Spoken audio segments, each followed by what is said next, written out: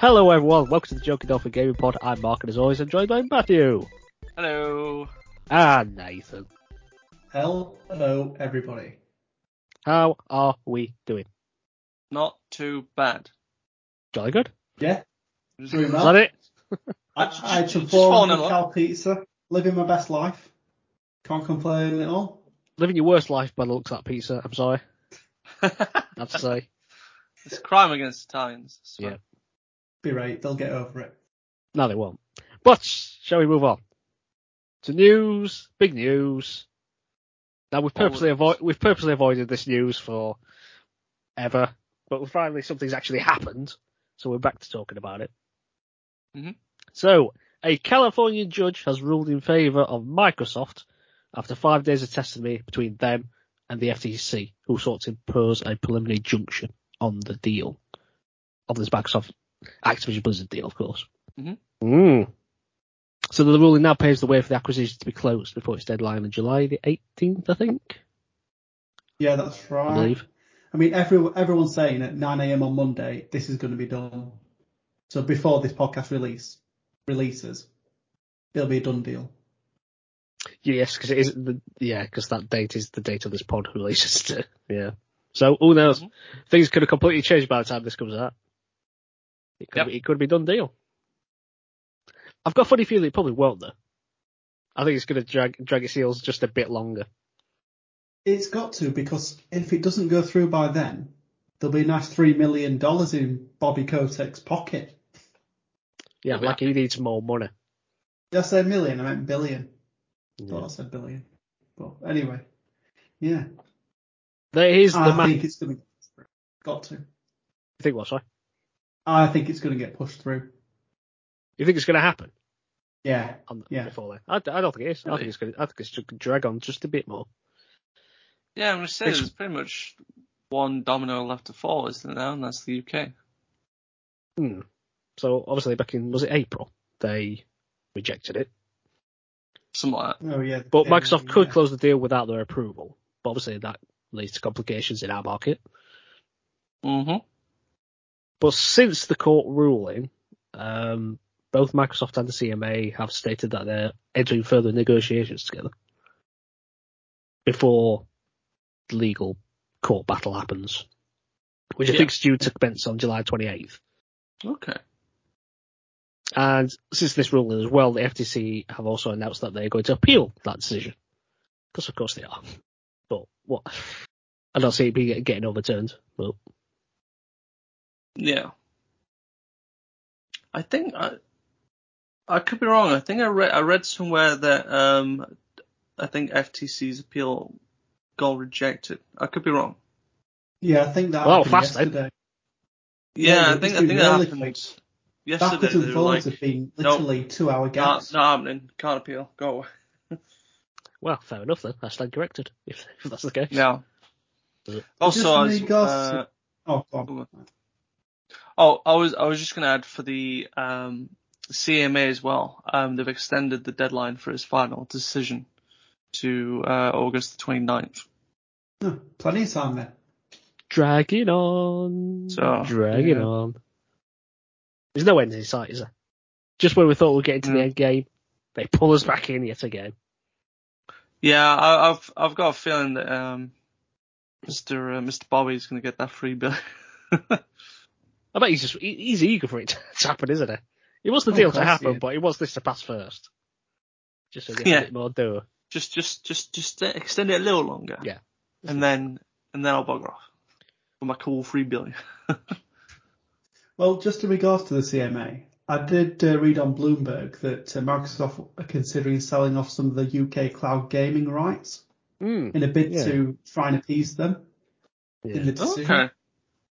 But I don't know who they'd sell them to. Luna? PlayStation? I'm not sure who'd pick them up, to be honest. PlayStation, can you imagine? Apple, maybe. That was more pie in the sky than anything else. Yeah.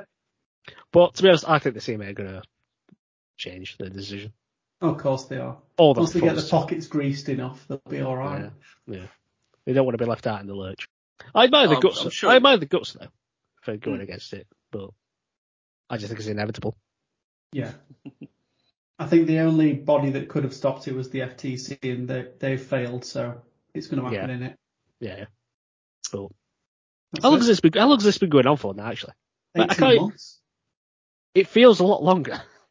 Feels like 18 years. Well, I can't remember. It's been like a lifetime, hasn't it? Yeah. It feels like since the beginning of this pod, this has been the through thread throughout all of it. No. It'll be disappointing when it's done. It probably felt like Yeah, it, but I think it's been... No, that's what I'm saying. It feels like it has been. Yeah. Yeah. I keep saying we'll see where it goes, but I just want the end. So It's almost there. So we can just draw a line under it. It's almost there. So until I find a decision, like, for Monday at 9 o'clock, once we get the info through that it's done. Yeah, and this is all out of date. Nice message. That's it. Yeah, we'll go back and we'll just delete the entire pod because all this will be pointless now. Anyway, have we got any other news? Well, we had a EA Sports FC 24 reveal. Did we have a reveal? We had an official reveal. Let's yeah. We'll we had a live stream. An official teaser reveal. You know what? I really enjoyed it. It was interesting. So it started out, didn't it, with Andrew Wilson, the CEO of EA. I don't like the man, I have to say. I thought he came across quite likeable. Oh, no, he came on and started spouting his life story about Island's football and all this, and I just didn't care. I did. I'm properly invested. No. I'm buying Ultimate Edition now because of his story. That's all scripting that I did before. A bit like the games, just scripting. What, his life's a script? Yes. You didn't really work at that restaurant with 19 nationalities, did you? And then after he'd finished his gubbins, is it Cam Webber? Was that his name? Yeah. The president of EA Sports came on. And then they spoke about the EA Sports FC Futures project, which is quite good, I have to say. Putting $10 million into building pitches and initiatives. It's a good thing to do. Yeah, so they're partnering with football organisations and football icons and to provide access to new and refurbished pitches, drills and equipment. And apparently some of these pitches will make it into the game. Oh. So they said. And they've got a partnership with UEFA, making free training videos using the in-game skills mode. I'm not quite sure what that is or how that works, but that's what they said. Curious. And then the vice president of EA Sports FIFA. Sorry, EA Sports FC. Can't use that word. Speaking of which, they tried really hard not to say that word, didn't they? Yeah, definitely. I was waiting for someone to slip and say it by accident. Do you know what? Spoiler alert. Erling Haaland comes in at the end wearing green pajamas, but yes. I thought he was going to say it. Yeah, I thought he was going to say it. But we'll get on to that. But then this David Jackson came on and he just started showing off these random trophies. Yeah. So Alex Scott comes out. Yeah, Alex Scott as well. UEFA Women's Champions League winner. And they just teased these missing trophies, didn't they? Yeah, because there were 4 podiums to put the trophies on. Yeah, so we've got 2 new women's leagues now, apparently. So we've got Spain's Liga F, is it? Yeah. And Germany's Frauen Bundesliga. Frauen Bundesliga, is that how you pronounce it? Do you think Bundesliga is just a nice word to say? Bundesliga. It flows well. Yeah. And it's quite aggressive as well. Yeah. I like it. Yeah. The Bundesliga. That's Bundesliga. That's just German. My 73.3% German agrees. Yeah, this is where things got a bit weird. So they announced these deals they had. So they got one with La Liga, and then randomly Luis Figo turns up, and he just walks on the stage. That was so awkward. He just walks on the stage, puts the trophy down, and just walks off to no applause. Yeah, it was a bit like I reckon all those in the audience were Barcelona fans, we remember. We remember. Tripping him up as he goes. And then they announced the exclusive deal with the Premier League. And then Didier Drogba comes up. Yeah. With the trophy. Do you know what? I miss him without his hair. He just doesn't look like Drogba anymore. It's like Drogba light. And they were acting like they'd never had the Premier League before, to be honest. It was very odd. Yeah. I don't understand why that was missing from the cabinet, isn't it? Because it's like they make it seem as though like, oh, we've never had the Premier League trophy in the game, and I'm like, I'm sure you have. Like, why are we what's going on here? And then we got to the Champions League, didn't we? And then Ronaldinho struts out. Yeah. He gets the full catwalk. That's it. It came on like Jesus. Yeah. The light shining against him. Like, oh. Yeah. That's just another weird one as well. Like, the trailers like never had the Champions it was all League weird. either. Yeah. Like, what? You've had it for the last 2-3 years. I just think it was an excuse just to throw their might, wasn't it? Yeah. That is what it was. That is literally all it was. And then, what was this guy's name? Nick Ladika? Was that his name? Senior VP and GM of EA Sports FC. And then he banged on about what's new about technical things about the game. Yes, it started with the Hypermotion V technology. And it says here, it utilizes volumetric capture for more than 180 matches to build the most precise animations ever. Every one of these games, they say this sort of gubbins. And I can never tell the difference ever. Ever. One thing that I found interesting, that it can capture a match and then within like a week it can be in the game, so if someone does a certain action. I thought that was quite interesting. But I'd like to see how that gets incorporated though. But they kept showing that Haaland weird kick thing he did. Yeah. Champion. But does that mean it's going to be overused in game if they're going to put it in? Because it's like players that can do it. It's not everyone. Or does that make it OP then for certain players? I mean, only certain players can do things anyway. I don't know. Well, it depends on what star rating you've got in skill moves, for example.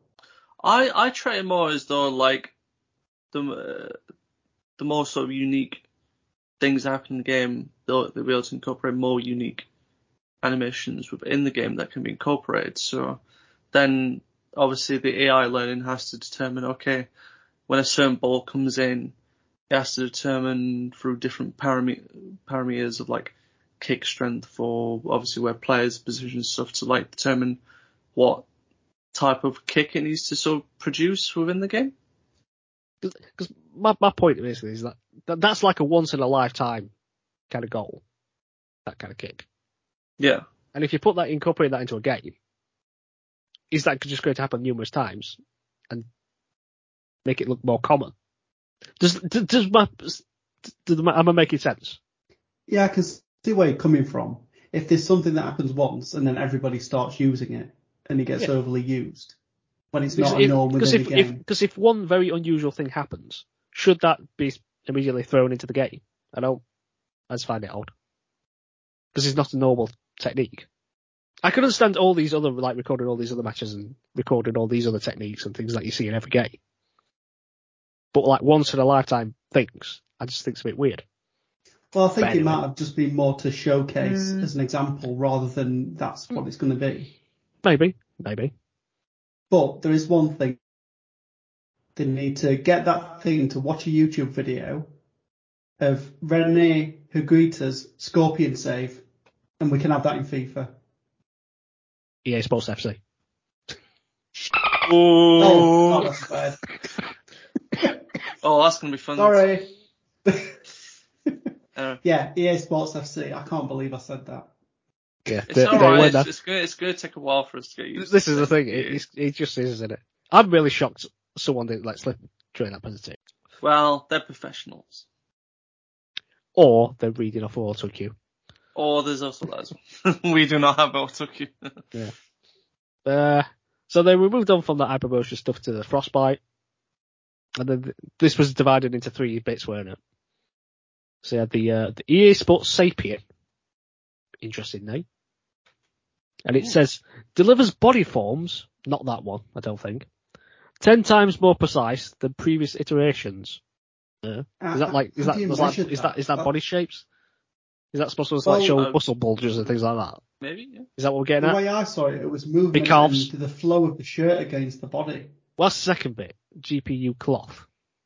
That was a bit about, so that's models the fit of the kits to players. So they flow in the wind and stuff like that. I just want to see shirts getting ripped. That's what I want to see. When players grab your shirts and all that. That's what I want to see.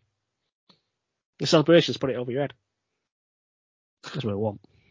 And it said getting animations of players have to walk off at pitch to get new shirts. Yeah. And it says measures movement to the smallest detail. That's very vague. That sounds like guff to me.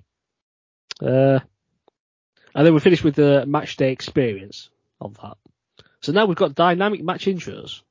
We've got match day menus. I don't know what that means exactly. And never before seen angles of the action, including new footage of pundits and commentators. Please, let's not see Lee Dixon. I was thinking the opposite. Get Lee Dixon in. No. Anything but him. But I'm guessing Alex Scott is going to be in it, because I think they showed her as a pundit, didn't they? I believe. Yeah. But don't know who the commentators are yet, but probably the same as the previous games, I imagine. Yeah, Andy Gray back in. Oh, we do not. And Richard Keys. Oh, God. Yeah. And then we went on to something else, which is play styles, which is a completely new thing. So this apparently is a thing optimized by Opta, the football player data analysts. Oh, yeah. And so using this, they equip players with their signature abilities. Is this just going to make certain players OP? Well, it's going to give certain players, like, signature playstyles, aren't they? Like, you can imagine how, like, Messi is just going to be, like, the guy who no one can ever tackle, so. And then everyone just ends up playing, doesn't it? Mm-hmm. It just gets really boring. Well, no. It is what it is. But then, of course, we get to Ultimate Team. That thing. Can't call it FUT anymore, can we? It's UT. Oh, crumbs, we can't. Yeah, it's UT. Yeah, UT. It's just Ultimate Team. Yeah. So, as I think was it announced or was it rumoured before? But women are coming to Ultimate Team now. I think it was rumoured, yeah. Which is good. Can't argue with that. If Ultimate Team is going to exist, it's a good thing that women are in it. Then we've got a release, which was rumoured, sort of leaked before. That's September the 29th, with early access, September the 22nd, whole week before. With that that's if you get the Ultimate Edition. Yes. It says you pre-order the Ultimate Edition. With that very interesting cover. With about a zillion players just randomly on the front. I like it. But I'm not going to buy it. I like it just because finally got Newcastle represented. I don't like it anymore. No, I bet you don't. I like how they said, oh, it's a gameplay trailer. No, it wasn't. No, that was not a game. It was not a gameplay trailer. Of course it was. It was an in-engine trailer. Actually, was it even that? I don't know. I can imagine it being in-engine at least. Just a flashy CG trailer. Or players doing things they never do in real life. Well, yeah. There you go. And then, as you mentioned earlier, Alan turns up in his pyjamas. Rather fetching green. Emblazoned with his initials as well. Yeah, I like that. Bit of class. And is revealed to be the cover star. What do you think of the... Yeah, it's not really a surprise. What do you think to the cover photo? Boring. Don't like it. Well, when I first saw it, I thought, oh, that is a bit dull. But actually, I've grown to like it. I like that they've just gone with an in-action shot. I think it's better than like all the Mbappe stuff. It's just him just posing, really.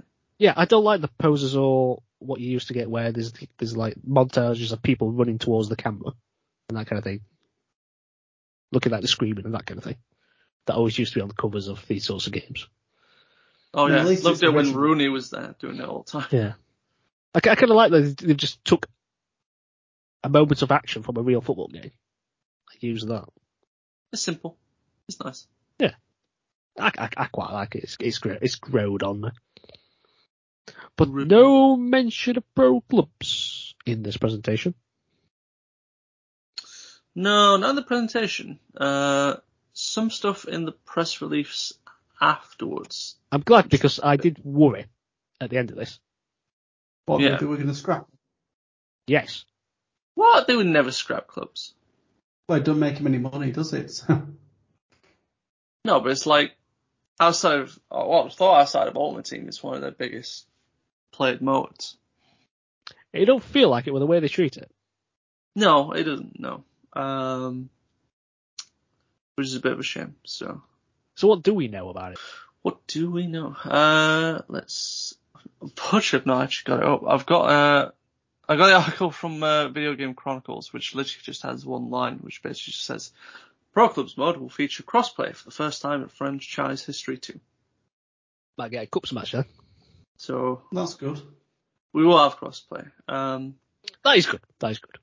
There is, I think Pro Clubs needs that.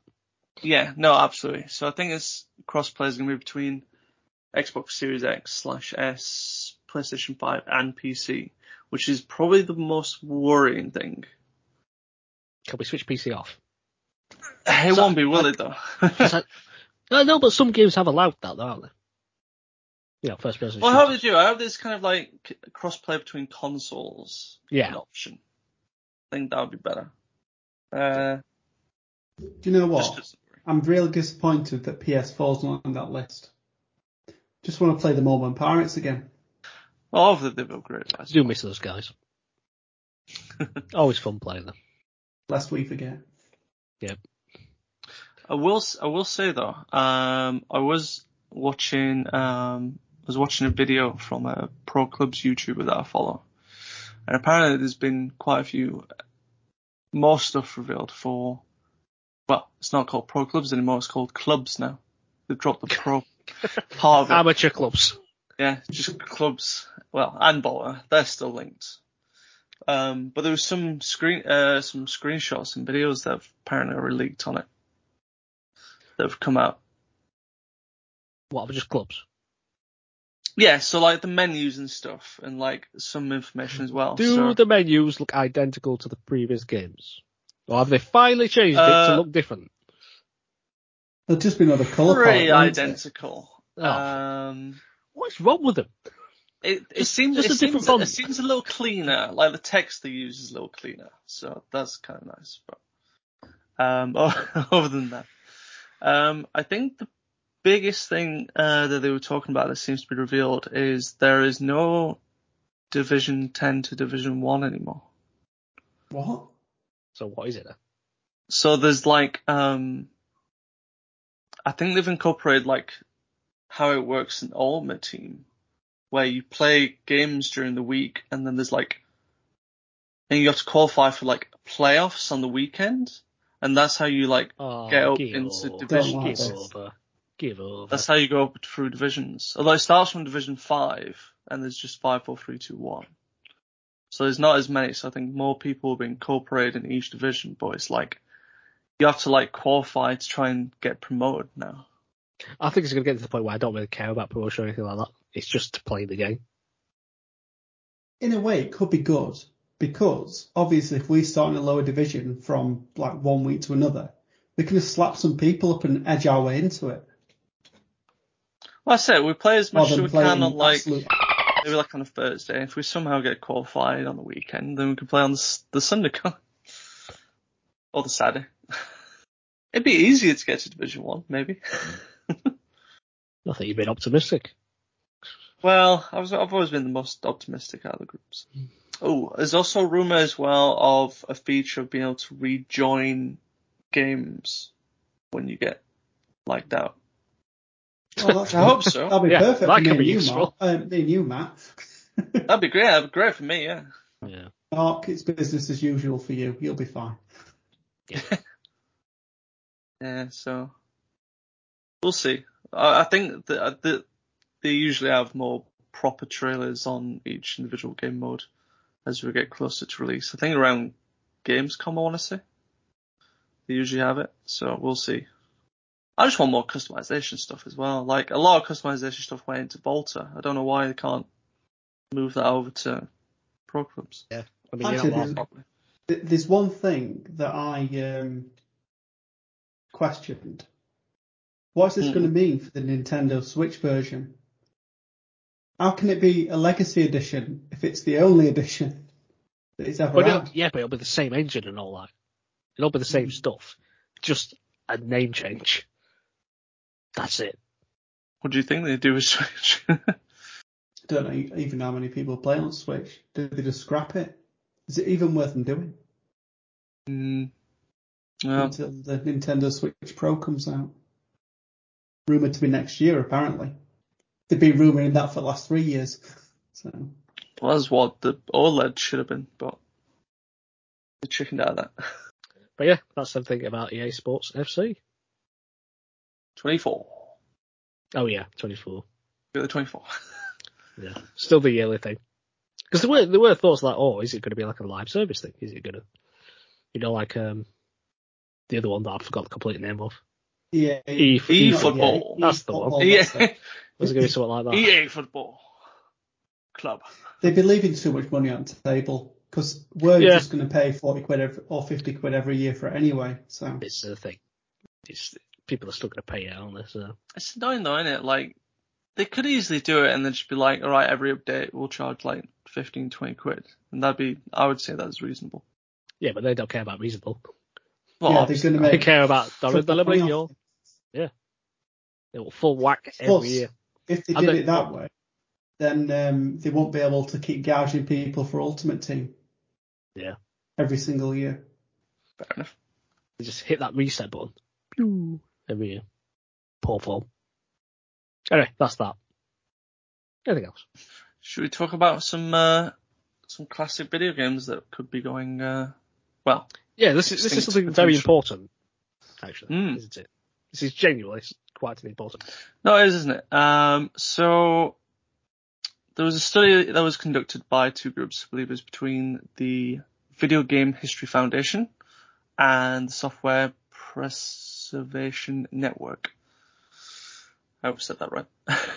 Yeah. And according to this study, it is claimed that 87% of classic video games that have been released in the United States are critically endangered. Yeah, and inaccessible. They gave a few examples, didn't they? Yeah, so I think one example they gave was the Commodore 64 games that were tested. Only 4.5% of them were still purchasable on a modern digital storefront. That for me is quite sad because I used to have a Commodore 64 and I loved it. And to hear that only 4.5% of games that were on it are now available I just find astonishing. I imagine there's ROMs from all though still, so you could pick them up potentially if you wanted to go down that route. But I can understand why it's that. Well, that's kind of going against the point. Well, that's yeah. It's about preserving the authentic Some things ones. don't need preserving. Some things just need to be killed. Nathan, stop.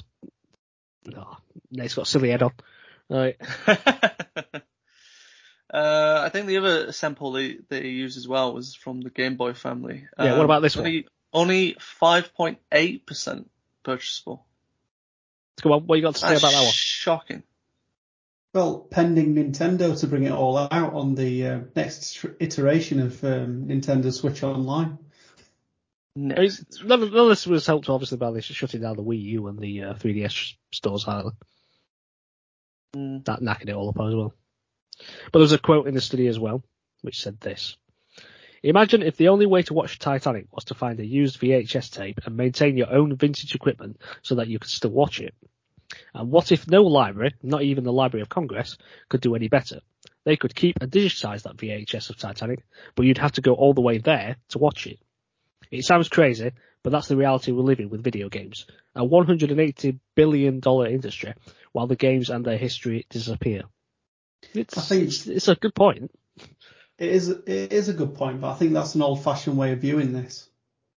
Because obviously, let's just say you can get Titanic on video, but it's also been digitized so you can download it online somewhere. Yeah, but that's the point. It'll always be on the internet. Yeah, but that's the point. That's not happening with video games. Right, let me just do a search for Commodore 64. Right, we're talking about authentic ways. I understand the legitimate way of of doing it. Yeah. I can't believe you're arguing at this point. I'm genuinely. I know. I thought he'd be the one that'd be on your side. I'm not the one that's fighting on like digital stuff. Yeah. I do agree that there should be some archive of it, obviously, so it's there for us to get hold of if we want it. But everything can't be available. No, but the point is, right, when you look at things like films, books, music, everything else is getting digitized and being kept as a record throughout human history. That's not happening with video games. That's the point. And 87% of video games aren't getting that treatment, which is a staggering number, you've got to admit. You can legitimately go and get all these other things, but you can't when it comes to video games, even though it's the biggest entertainment industry in the world. So it's alarming. I just think it's different. I don't think it's comparable. How is it not comparable though? Because if you use something like music as like an example, you can listen to stuff that's been like kept preserved from like 50 years ago, but stuff like, so like at the moment, like I wanted to play, I don't know, try and think of something obscure like Star Wars on Nintendo. I would have to have like the original Nintendo. I'd have to have like obviously TVs that are set up for that kind of stuff. And I mean legitimately to be able to do this. Whereas like you compare it to music, I can just get like that track from iTunes or something.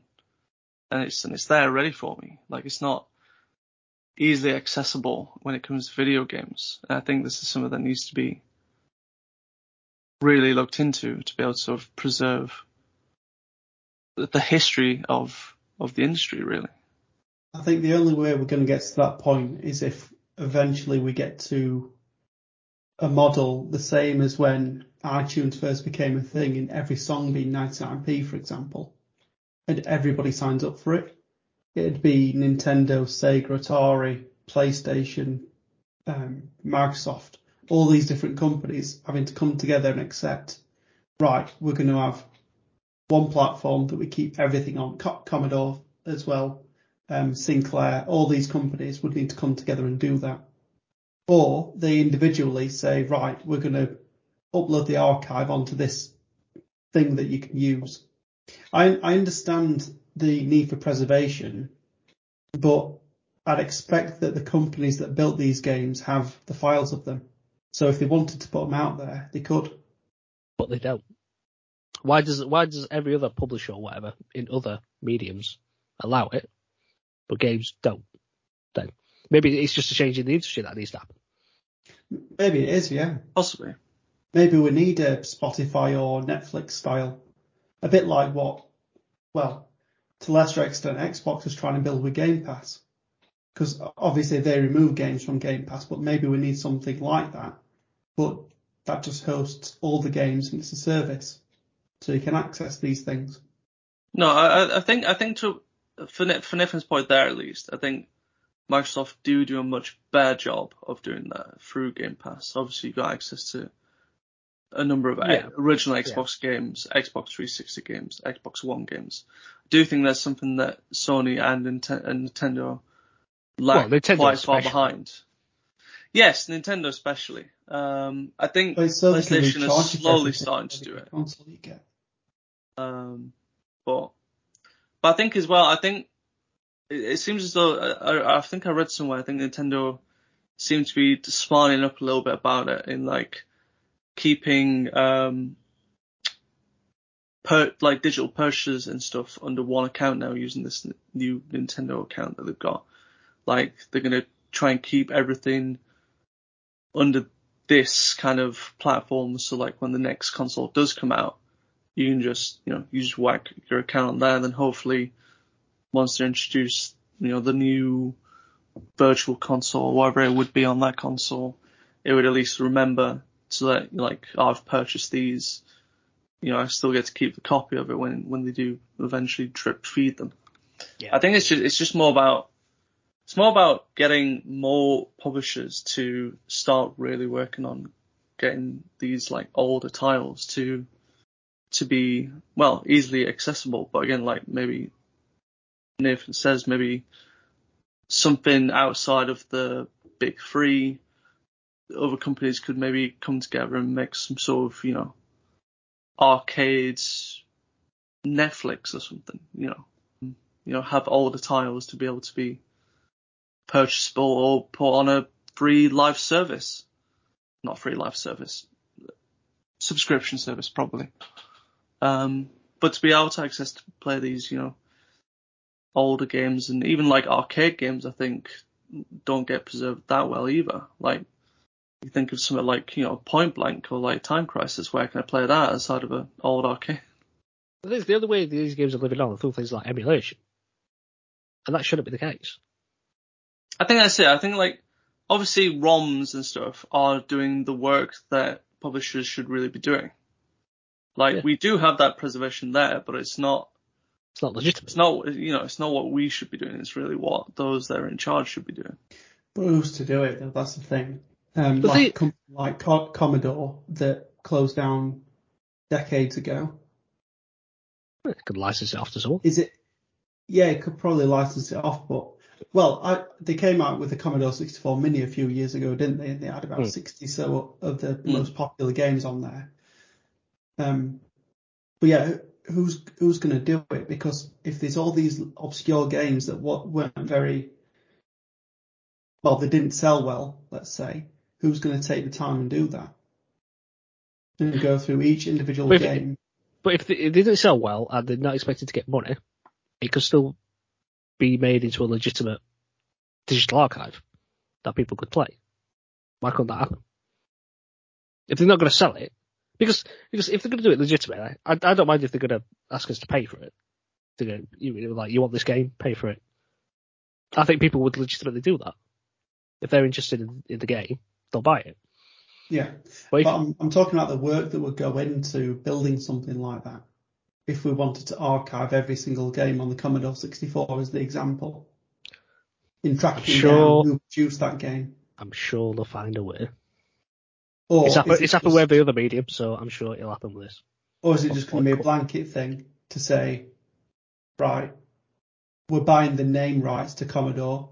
Any software built within that company's era, we'll take it all, put it on this platform, and then if whoever has the rights doesn't want us to do it, then they reach out to us, and then we'll converse at that point and flip it round. Possibly. But 87% is inexcusable as far as I'm concerned. Yeah, it is bad. Obviously, we want to keep things around if we can. But on the flip side, not everything's meant to last forever. And the cream rises to the top. No, it's just recency bias, though, isn't it? It's just modern things still exist, and history's been consigned to remain as history. It's not necessarily. Obviously, there's a core of people that do have a lot of love for the retro gaming scene. Is absolutely massive. But I think if more people had access to it, more people would like it. I think there's a lot of people who don't even know these things exist because they've never seen them. Yeah, could be. But anyway. Same could be said for old music and old films. Yeah, but they are accessible. Then we might have to just agree to disagree on this. But they are accessible. We seem to be reaching an impasse. Not everything's accessible, though. No, but not everything has to be. But a lot more than 87%. Or should I say, there's 13% that's accessible. Yeah. There's a lot more than that is accessible in the other mediums. That's the point.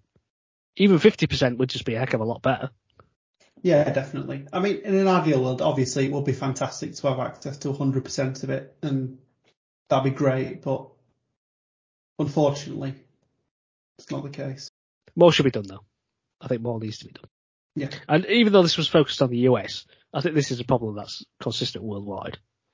Oh, yeah, definitely. Because there was a hell of a lot of UK publishers back in the late 70s through the 80s, excuse me, that made a lot of games for like the microcomputers like the Amstrads, Commodore, Sinclair, ZX Spectrum, that people will never get to play. I do think it's upsetting. I do agree with you on that level, but it's just an ideal that we'll never realise. With that attitude, we won't. We need to change those attitudes. That's what we're here to do. You know what? Something else just adds this little conversation, a bit of a sort of a side topic to it.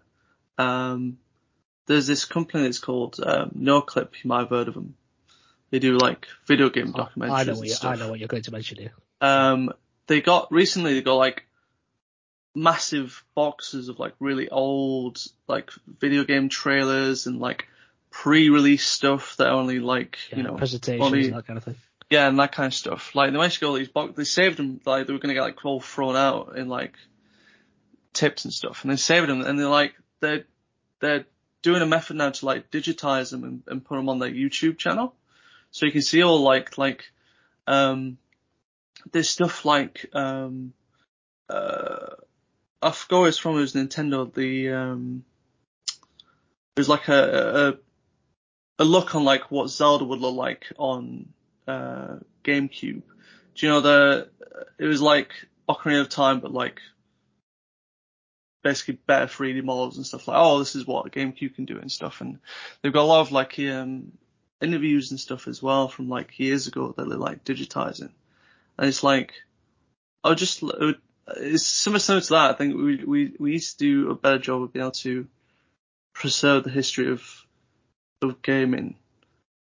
And I mean, I can see from Nathan's point of view, it's like, who's going to put the work in? Like, who's going to do it then? Like, who assigns that? Like, who should really be in charge of that kind of stuff? But yeah, I do think. But I bet they said that at the same when they started doing this with music and books and everything. It all starts somewhere. No, they probably did. And to be fair, I'm more on your side that I think more should be done. And like I said, I think Microsoft are a lot better, it seems to be doing this. Okay, not the entire game library of original Xbox is there. But most of the important tiles, I suppose, or at least the most popular tiles are there, which is great. And I just think publishers could do a lot better in that kind of aspect. Look at Ubisoft, they've got their own storefront. Why can't they start putting some of their older stuff? Which maybe they do.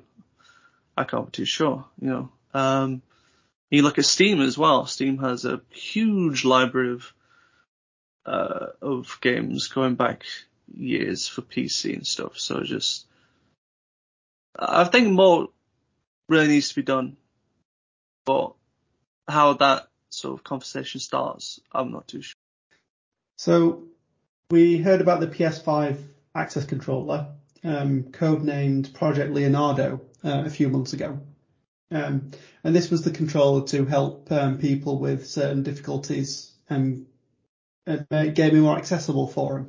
So it had a load of mappable buttons that you could use. You could change the placement of the buttons, and it was like these two spheroid things that you could use. Instead, it had a big, massive analog stick on it. So we've finally got a global release date, which is the 6th of December. And we also have a price, which, to be honest, I'm pleasantly surprised about. So it's going to cost $79.99, which it seems fairly steep. But if you take into account a normal PS5 controller, right now on Amazon, it's $56.99. It's not too much of a jump for the extra technology you get. Don't think. Mark's skeptical. As always. Yeah, I'm skeptical about that. I just have it same price, but it is. There's more to it. There's more cost to it, I think, because it's two different things rather than just the one. Yeah, I guess so. Because you're not going to sell as many, are you? I think that's what you could think about. You're not going to make as much of these, so. But I mean, I really thought it would have been around like the £100 mark, honestly. So. Oof. God, that would have been a problem if it had been priced that. Yeah. I generally thought it would have been. I might buy it. I mean, it looks like it'd be good for fighting games and stuff, to be honest. With all the individual buttons. Well, you need all the help you can get, so. I do, yeah. Use it to play FIFA. Yeah. EA Sports FC, come on. Yeah, come on. I told you before. I've said it again. EA Sports FC. To be fair, as long as you don't play me on Blade Soul Calibur or... Fair enough. But yeah, that's on its way. Just some good news. Just some more good news then. I was about to say, are you saying the access control is not good news? No. Go on then, give me more. That is good news. So, do you remember the HBO series, The Last of Us? Oh yeah. Yeah. It's received 24 Emmy nominations. Wow. That's a lot. That's including 9 acting nominations. 9 acting? 9, yes. What? Pretty much every major player in it. Wait, I could think of like lead actor and lead actress. What? Yeah, and then supporting ones? They've got guest actor and guest actress as well.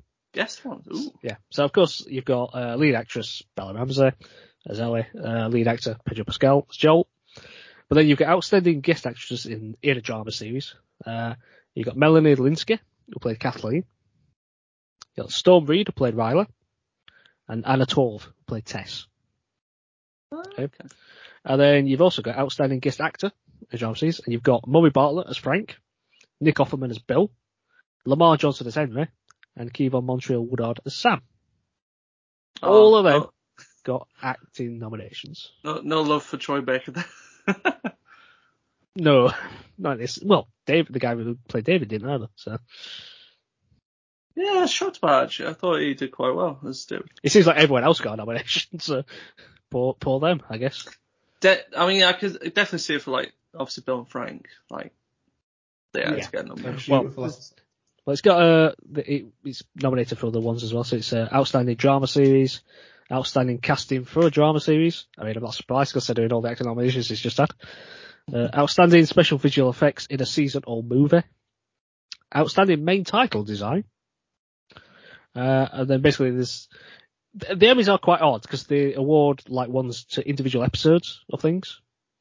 So all the others were like nominations for various things in individual episodes, and most of which was geared towards long time, that episode, which is the Bill and Frank episode. It's episode 3. 3, yeah. I think there's quite a bit of love for the second episode as well, which is Infected. Well, I could see it, yeah, I could see it. But there you go, 24 nominations, 9 acting. And it's the first major nominations for live action video game adaptation. So the first and probably the most. Best. Yes. Yes, probably. But no. Actually, I think there's only one other show that got more. I think it was, is it Succession? Succession, yeah. Yeah, I think that got 26. Yeah, the big 3 was Succession, Last of Us, and The White Lotus, I think it was. Okay. I've never seen the other 2, but this must be really good. But no, they've done really well. Really, really well. Wait, I find that nomination strange when you said was it nomination for best main title? Best main title design. So I think that's the intro credits design thing. I think that's what that is. I feel like this got made because of Game of Thrones. Maybe. I'm like, I honestly can't think of any other like it's intro a good titles that's is iconic. Maybe. But unless Smallville, but that's just because it's a song. Then I never watched it. It is a pretty good song. It is a good song. It fits Smallville. I just want to see it get some wins.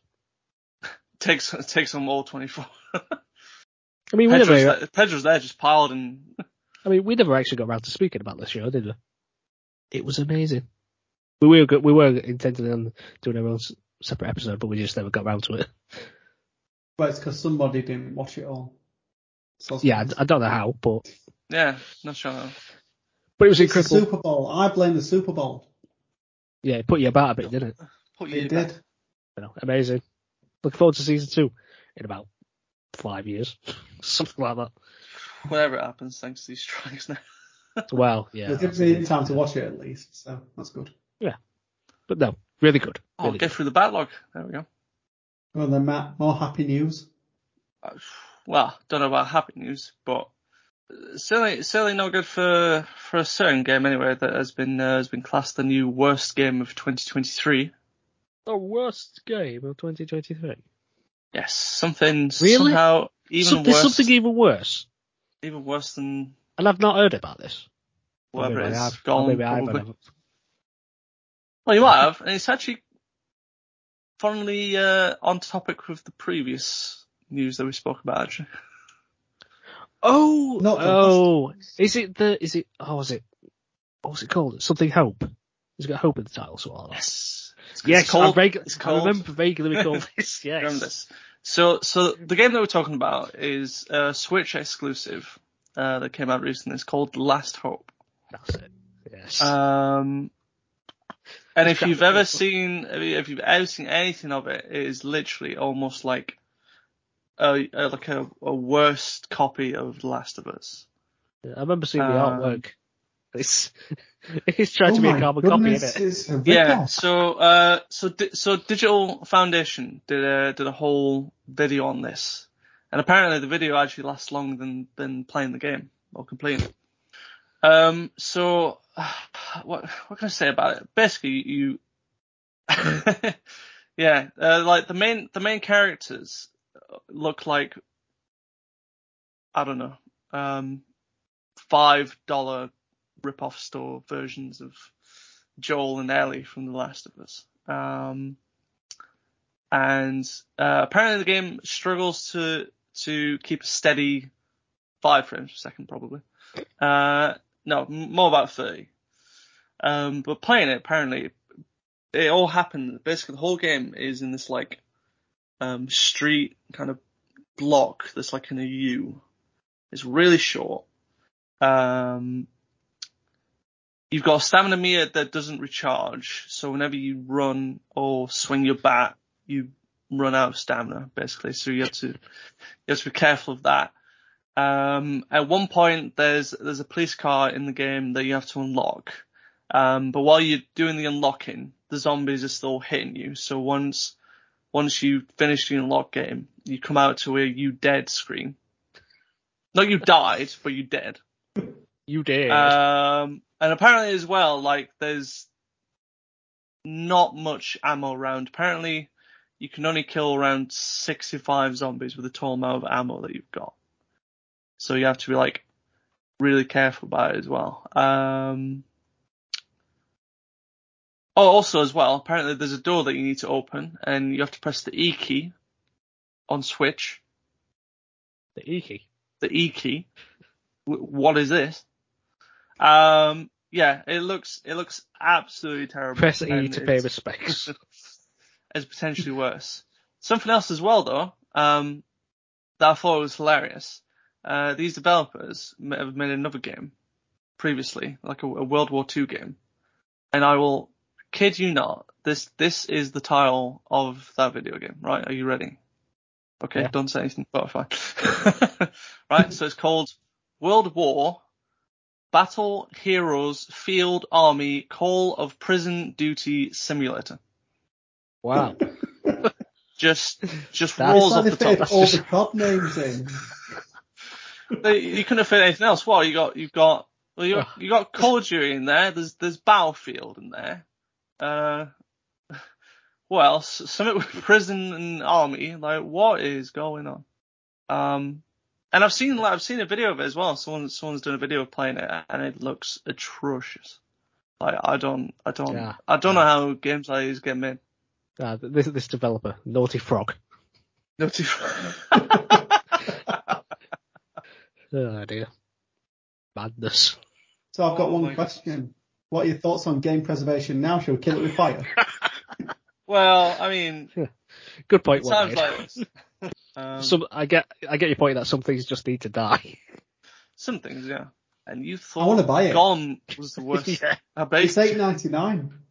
I might buy it. No, it's gonna be the worst £9 you've ever spent. Please don't. There must be some legal. There must be some legal thing going on here. Surely Naughty Dog are going to do something about it. Well, you think so? Because there's that other game as well that's getting a lot of hype on Steam that, like, did come out but then got forced off the platform by Steam or something because it weren't ready. I remember it was getting a lot of hype for it. They look like a rip-off of The Last of Us as well. Even down to the same font. So, I don't know. there you go. Some good competition there for Gollum. That's just what we needed. It's astounding. I love it. And I guess that's it for the news. Shall we move on to what we currently play? Yeah, why not? Matt, do you want to kick us off? Well, seeing as I'm the only one that's ready for it. Yeah, I'm not ready. Good. Right, so I've got 2 games to talk about. One that's going to be very obvious, and one that I went back to pretty briefly after this one. But I suppose my big one that I've played and can now say that I've completed has been The Legend of Zelda: Tears of the Kingdom. So I finally got through it after what feels like eons playing this game. What can I say about this game? Oh god. Is it good? Is it good? Well, is it good? Yeah, is it good? I think at this moment, I think it might have knocked Resident Evil 4 off as my game of the year for this year. Well, that's not difficult, is it? So. Well, it's for me. Thank you. Being the Resident Evil fan, you swine. No, honestly, I think for what they've done with this game to be able to expand what they kind of built with Breath of the Wild 5 years ago, and to just sort of keep that like amount of freedom that it gives the players, but even just add more to it, with like in terms of like all the creations that you can create in this game, the ways that you can tackle quests and stuff, having I'm not gonna say having proper dungeons again. There is I'll say there's probably a couple sort of traditional Zelda dungeons in terms of like having to traverse through doing puzzles and whatnot. I think the boss fights, if I can put my teeth back in, are like a huge upgrade over what we had in Breath of the Wild as well. I think there've been some of the more crave boss fights as well. I really enjoyed them, like design wise as well. I think they're all very unique and interesting. I mean, I don't know how they've managed to fit so much game into such a small cartridge. Honestly, it's like they're just magicians over at Nintendo. It's just ridiculous. And I think that there's a couple of emotional moments in there as well. I do really like the story in this one. I like how you kind of you go through the story, but then there's a certain quest that you do that you start sort of learning kind of the backstory of what everything that's happened as well through sort of like flashbacks as well. And they're like the flashbacks make sense as well on who sort of it's focused on. Some of the twists as well, I was generally shocked on them. A couple, especially to certain characters. What sort of they go through is I didn't see it coming really. Like it gets hinted at and I'm just like, nah, it's not that won't happen. And then it does happen. You're just like, what? Okay, fair enough. I think the final boss fight as well. I think the whole build up to like the last quest of finding Ganondorf and having to fight him was impressive to me. Very, very difficult, even just trying to get to him, because you almost end up doing this kind of like you traverse through underneath Hyrule Castle, and it's just this like basically this journey of just having to fight through enemies and enemies and whatnot, and while also like trying to fight the gloom as well. So like the gloom in this game is essentially kind of you step in it and you start sort of I won't say losing hearts, but you start losing how would you call it? Sort of they kind of block hearts in a way. So you lose them, but then you can't regain them back unless you like out in Hyrule, or if you're in the depths, you need to be under like a light route to sort of gain them back. And that was quite difficult having to traverse going through that, because like every enemy hit as well, I was getting hearts like blocked and stuff, so I couldn't like recover them at all. So like once I do get sort of towards the end of Ganon and finally meet him, I've got about like a third of my hearts left, like that I've got to like hold on to try and fight this guy. And he's definitely probably the most difficult boss fight in the game for sure. Like you have to start learning patterns, and he'll start switching things sort of halfway through where you think you learn a pattern and then he like it changes, and you've got to sort of almost like relearn a new pattern then. So I like how it kind of keeps you on your toes. And then like the final part even after Ganondorf is just absolute over the top. I would have said like an anime-esque fight, if I'm honest. If I'm you not play going it to and you ask get what to that it, means. but you'll be fine. I'm trying to be vague and not give too much away because I know Nathan has it, and well, he might eventually get to it. Which at that point I'll have to like You be might eventually Ganondorf get to it. Yeah, Sounds well, I was sounds gonna like a diss say, to me, Matt, though. I mean, I'll accept it. I'll need help. Yeah. So taking the Ganon fight into isolation, if you had all your hearts, is it easier or harder than Breath of the Wild, do you think?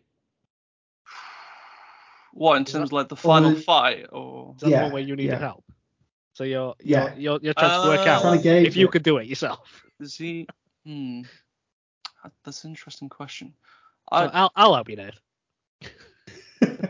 Cheers, Mark. Mark, oh yeah, he knows what he's doing. Yeah.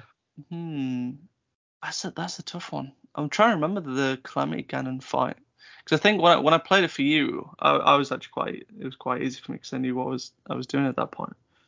Not all the graft that I put in before to get the hearts, get the Master Sword. Yeah, well, that's it, isn't it? Actually, I'll give you a little hint with the Master Sword as well, because in Breath of the Wild, and try not to spoil us too much. In Breath of the Wild, to get the Master Sword, you have to get an X amount of hearts to be able to pull it out. Switch that around when you're playing Tears of the Kingdom. It's not hearts that you need this time around; it's stamina. Oh, right, okay. So try and. I'm pumping everything into stamina then. So when you said opposite of hearts, I thought you meant you're going to lose hearts. Yeah, no, you got to lose hearts. No, you have to get die an and then X you amount can of get it. hearts to actually pull the Master Sword out in Breath of the Wild. Otherwise, you will. Well, you won't die, but like you'll get exhausted basically. Yeah. Whereas in this one, it's actually stamina that you need. Which is good actually. I like that they switch it around. It's not predictable on what you think you need. Plus, I think you actually do need the Master Sword. It becomes like a main quest in this one as well. Whereas like Breath of the Wild, I think it was like you didn't necessarily need it. It's like a side thing that you could get. But in this one, it's tied to the story that you need the Master Sword. So I think difficulty wise, I'd probably say Ganondorf's probably a little bit more difficult. Just because of it switches around his like attack pan sort of halfway through. Whereas like, I think Calamity, I want to say stayed pretty much most the same. I think he also changes once half of his life goes down. But there's more stages to Ganondorf. I will say I did. You do get like these Zonai devices. You get like portable cooking pots. They can use. It's like a one-time use only, so you can cook like meals and stuff quickly. And after the first time I got defeated by Ganondorf, I was like, right, I'm gonna get all my hearts back before I fight him, because I know this is gonna be difficult. I think getting more of my hearts back made it easier. But I did like do most of the shrines as well. I didn't do all the shrines. I've not done all of them as of yet, but I've got about 26 hearts, so that's quite a lot. Wow, that's more than my 3. So. Yeah, the like 3 or 4 that you start off with is a bit lame compared to once you get to later in the game. But no, I've enjoyed my time with it. Absolutely loved the game. If I was to nitpick something out of Tears of the Kingdom, I think this is something that was aimed at Breath of the Wild as well, is that it does feel that there's like a bit of a lack of music to the game. Whereas like I feel like previous Zeldas, there was some sort of like music going on, whether you were in like Hyrule Field, whether you were in like a temple. There was always something like quite iconic when when you listen to sort of Zelda music. Whereas here, it really sort of tones that down. Like you get it when it's like you're in boss fights, and that kind of stuff. And like when you do get it there, then it's pretty good. I do enjoy the music. It does fit quite well with the boss fights and stuff. But outside of that, it's a bit quiet. And I've not even done everything in the game either. Like I did most of the depth. Like I've gone most of the light routes in there, and most of the like iconic armor sets as well. So like you can pick up armor sets from previous games through just going through the depths, going through like mines and stuff. I think I missed one light route, but there was like some other enemies in the game that I've not even fought properly. Like I only fought one Gleok, which is the three-headed dragon. I only fought like the fire one version of it, and there's like 2 of those in the game. There's like 2 ice ones, the 2 thunder ones, and then there's like 4 king Gleoks, which is like a three of the elementals combined into one dragon. I tried fighting one of those in the depth. You can find one, and it whooped my behind. So It feels like that's the Tears of the Kingdom version of the Valkyries from God of War. probably, yeah. Like you get some decent stuff out of it. So I might go back to it, hopefully, and sort of have a go and see if I can sort of beat at least one. But no, this has just like been a joy to play for me. Just messing around and trying to create stuff. I still look at TikToks every now and then just to see what new things people make. And they're hilarious, aren't they? Some of the things that people can do. Yeah, like someone's like somehow recreate the Batmobile in Tears of the Kingdom. I don't know how, but it works. So, yeah, I love this game. I think it's going to be a really tough year for like once Game Awards come around, because there's still some like big hitters to come out, and I don't know. I really don't. Yeah, I think this is going to be the most stacked year in terms of like who could win Game of the Year. There's so many choices, and we've still got like Starfield, Spider-Man 2, whatever else. I can't think of it at this moment in time. All the other things that's going to be coming all out. the other things, yeah. October, November, December time. So, EA Sports, no. So yeah, no, absolutely loved it. So I finished that, and then the only other game that I quickly moved on to, because I wanted to sort of get back into, I was still in the mood for a bit of Hyrule. So I went back to Hyrule Warriors: Age of Calamity. I don't know why, but I just find that a funny name. What, Hyrule Warriors? I think Calamity is just a funny name. Oh, Calamity. It's just just a funny word. Yeah, when you say Calamity, it's just like, oh, he's had a bit of a calamity. He's fallen over. He's tripped over. Bit of a calamity. It's like a little minor thing. Yeah. Yeah. Yeah. So, I mean, I got this ages ago. I mean, if you don't know what it is, it's if you've ever played like Dynasty Warriors, it's basically that, but in Hyrule form. But they made like a whole like prequel story with this. So like this is like meant to be like a prequel to Breath of the Wild that was set like 100 years prior. You see it in like cutscenes every so often in Breath of the Wild, sort of what happened, but you get to actually play in this one. So just going through this, really. Done a couple of the main missions at the moment, just trying to get an alliance going on with the 4 champions in Hyrule. So I went over to Zora's domain, helped out, I think it's Minthna, who's like the Zora princess there, who becomes like the champion, who ends up piloting the one of the divine beast things, the elephant one. And I got to a mission where I got you to play in the divine beast as well. So I'm like just smashing through all these like enemy camps and just firing off ice blasts and all sorts. So that was quite fun. And I'm just going through some of the like other heroes at the moment, just getting them leveled up. Like I think I've got Link. He plays Link. He plays Zelda in this one, who uses the Sheikah tablet. So she's got all the like Breath of the Wild powers, so being able to use the remote bombs, the sort of ice. I forgot what it was called, cryonesis or something. I'm sure that's not the word at all. But you bring up like an ice cube, basically, you can use it for your attacks and stuff. She's also got like status as well, so she can freeze enemies in place as well. And then there's Impa as well, who's essentially just like this like Naruto ninja using jutsu clones everywhere. Quite fun actually. She's probably my favorite character at the moment.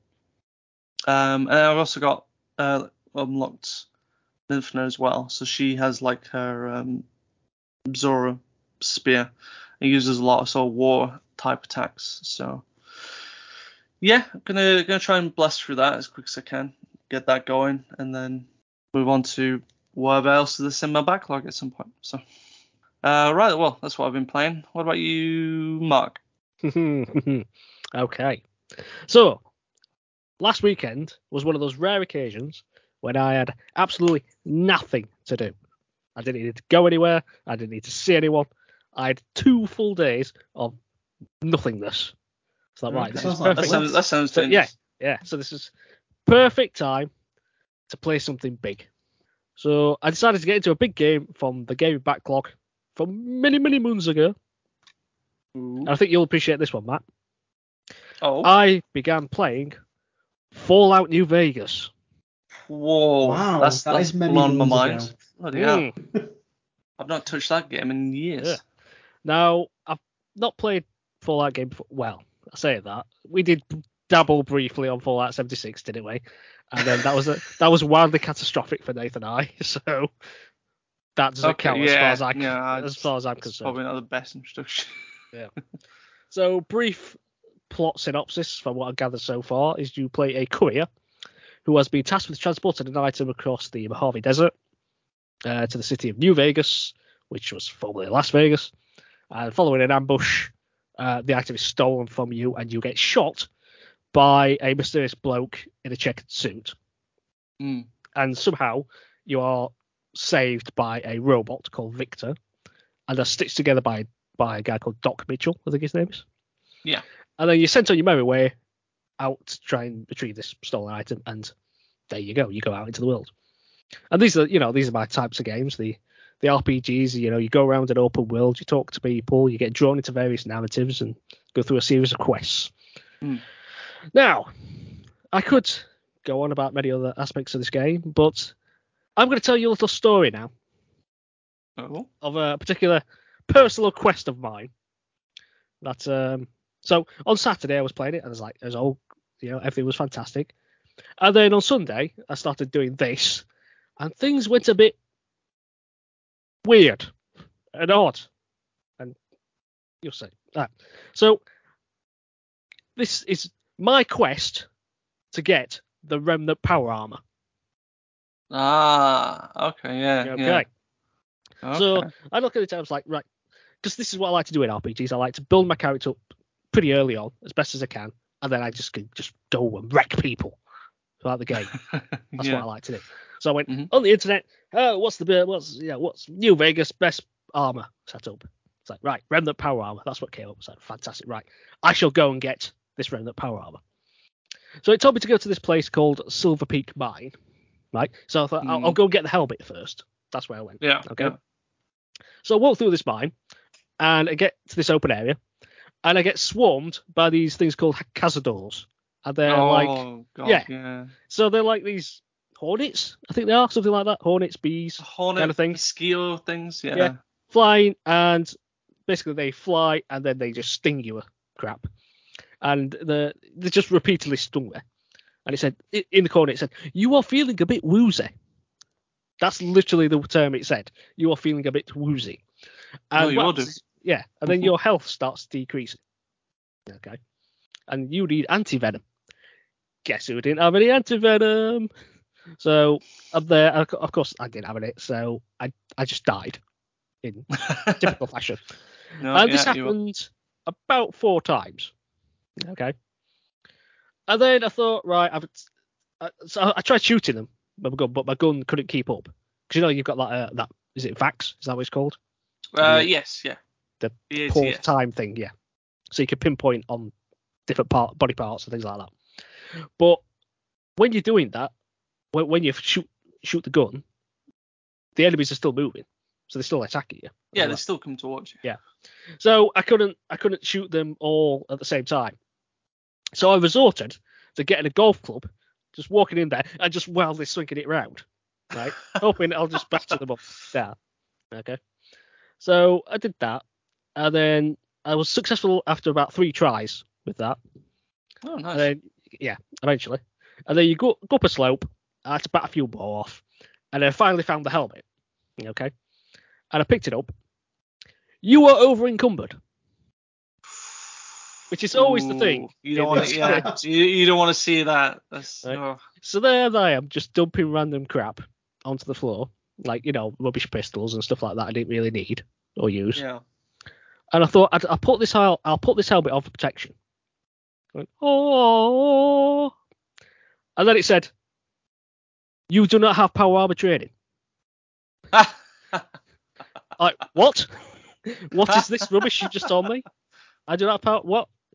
So I thought, fine. I've got to get out of this mine first.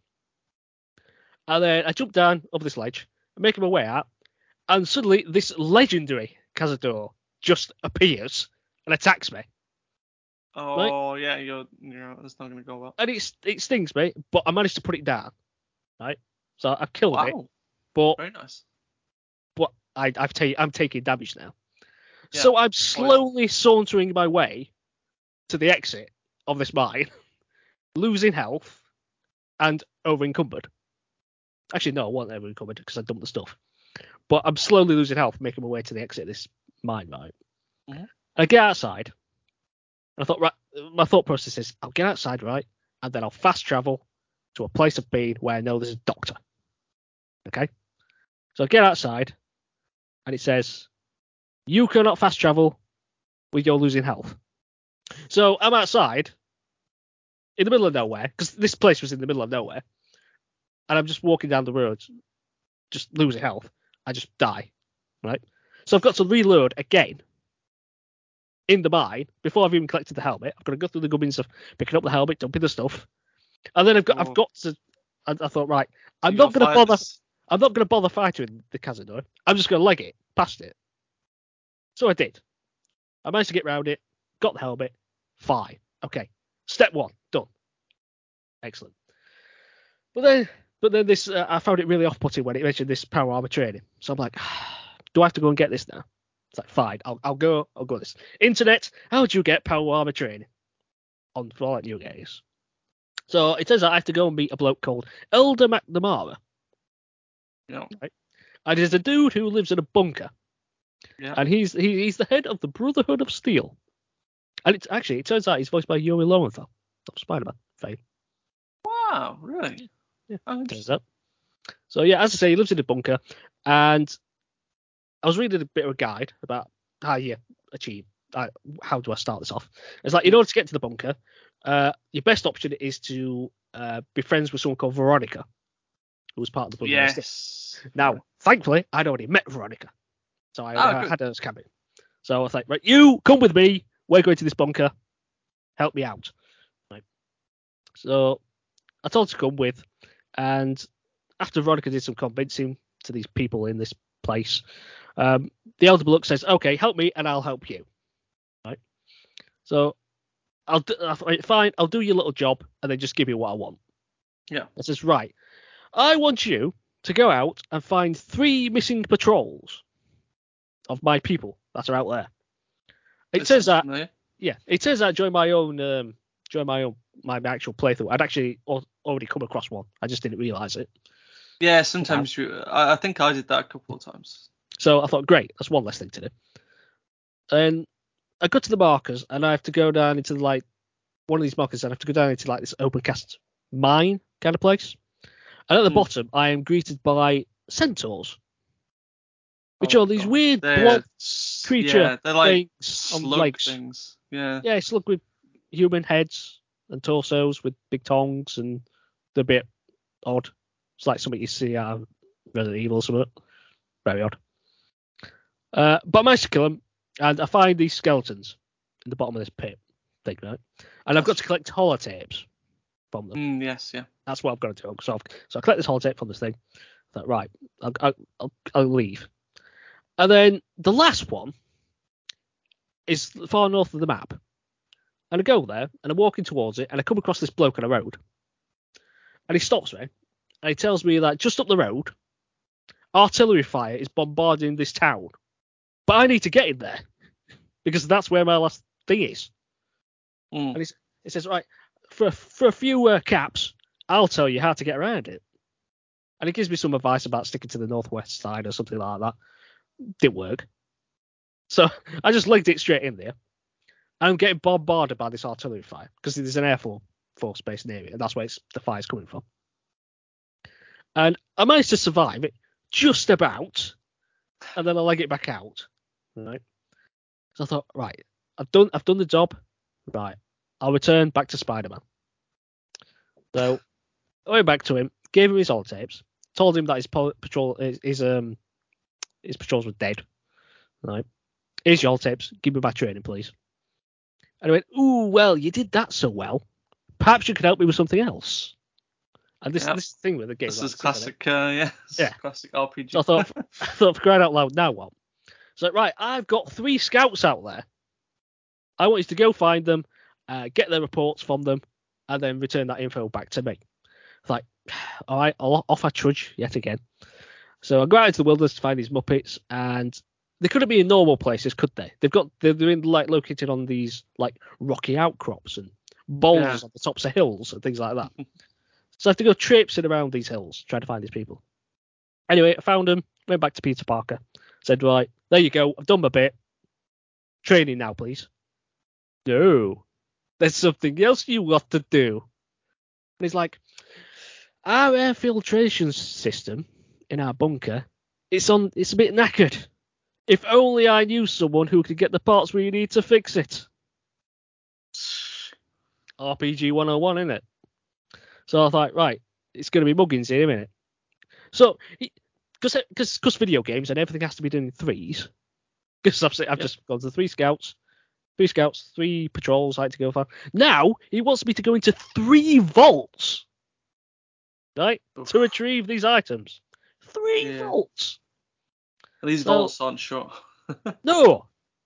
So first he wants me to go to. So first I went to Vault 22, right, and then this vault covers 4 floors.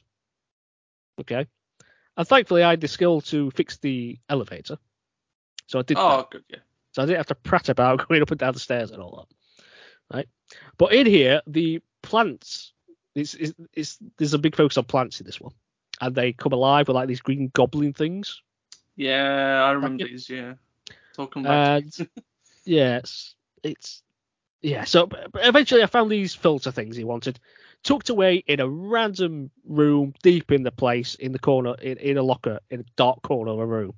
It's so difficult trying to locate anything indoors in this game. It really is. It can be, yeah. You gotta. Do you know how to use your flashlight and your Pip-Boy? No, I didn't know that was a thing. Flashlight, Pip-Boy, how? Tell me. If I recall, I think the button they use to open the Pip-Boy, I think you just need to hold it and it'll. It doesn't do circle a flash. to open it. Not circle. I was playing Xbox. Triangle. The other one. B. Yes. So if you hold it, it's not a flashlight forward. It's more like a flashlight around. Okay. It's not a traditional flashlight, but it's better than enough. Well, yeah. I took to just whacking the brightness up of the game. Just caves, mines, indoors. They are dark. They really are. It's very easy to get lost. But anyway, so I managed to find these filter things after. So next I went off to Vault 11, right? And this was a confusing place. The stairs went up and down all over the place, and I didn't know where I was going. But this one was full of ghouls, which are basically just like zombies, basically. And they let out this hideous shriek sound. Oh, yeah. And eventually I come to a bit where there's water flooding the lower level, right? So I'm like, this thing's going to be underwater, isn't it? It just is, isn't it? This is what it's all leading to. I could tell. So I dived down. I had a look around some stuff that were there. Sure enough, I found this thing I was after.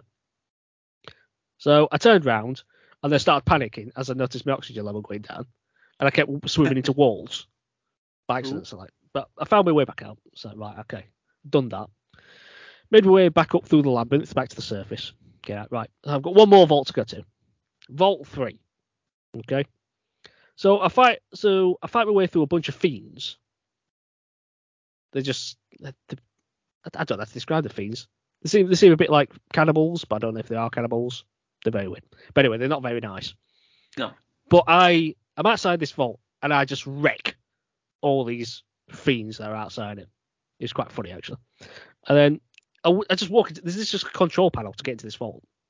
And it turns out this vault is held by the fiends. Like they're living in there. Ah. So I walk through the door and then a woman fiend at the start is just like, "What are you doing here? What's your business?" So I because I've got good talky skill, I managed to convince her that I'm here to meet the head honcho, who's in there somewhere. So I go in there, and little did she know of the massacre I've just committed to her people outside. Well, but now I have free reign of this vault, so it's great. So I walk round through to the back and all that. And I meet this head honcho bloke, who I didn't have any interest of actually meeting. I didn't care. I just wanted these things to get out. But I went and had a chat with him anyway. And for some reason, he seemed to think I was some sort of drug dealer. Don't know why. He was wanting drugs from me for some reason. So I just like smiled and nodded and played the part, saying, "Yeah, I'll go get your drugs." And then I just looked in his locker in his room and just picked up the things I need and just left. So I was done with that. It's like, right. Back to this dude. I've got all your things now. I'll sort you out. Oh, just one more thing. More thing. Yeah, you can't. I said, right, can I become a member of the Brotherhood? He seems to be going that way. I've done enough stuff for him, surely. Says, you can't become a member of the Brotherhood unless you commit one heroic act for us. It's like, excuse me? What about all the stuff I've just done? Was that not all heroic enough for you? Like, I've just been into 3 vaults with these things that are trying to kill me. That's not heroic to save all your lives. But anyway. So then he sends me to a place called Black Mountain. So he says, right, go and install this transmitter on this radio tower thing. Like, fine. Yeah. I go, I turn up, and I'm met by these things called the Nightkin, which are like big blue brutes kind of things. And they've got stealth, so they can turn invisible. Right? And so a couple of them just start charging at me with big, massive hammers. But I managed to put them down. I'm like, great, okay. I walk a bit further, and there's a fenced-off area where this radio building and transmitter thing is. I walk in, and I notice there's one of these Nightkins on the radio tower with a rocket launcher. And I turn and look at him. He just fires one directly at me, blows me to smithereens. I'm done. Right? I'm dead. Right. So I'm like, okay. Yeah, this sounds like New Vegas. Yeah. So I'm like, fine. I reload. I go. Since I know he's there, I managed to pop him off from a distance. And then there's a random little interlude with one of these Nightkin, who I can't remember the name. Is it Tabitha? But they're dressed up like an old lady who, and she's a bit, she's a bit screwed in the head. She's a bit odd. Yeah, a little bit she is. Yeah. And they wanted me to fix their robot, which I managed to do. I fixed the robot and then they just walked off. I'm like, fine. I've done your little bit as well. But I seem to be helping all the people I don't want to help, but fine. That convinced them not to attack me. So, did my thing, went into the building, planted the transmitter, went back to the dude in the bunker. It said, I was preparing to rage at this point. Like, give me the thing I want. And thankfully he did. He said, there, right, I'm going to give you, they gave me some, like, average power armor, but importantly, they gave me the power armor training. Like, yes! Yeah. Now, I can go and get the suit. Because it was separated, because you could get the helmet and the suit, right? Yeah. It's like, I've got to go.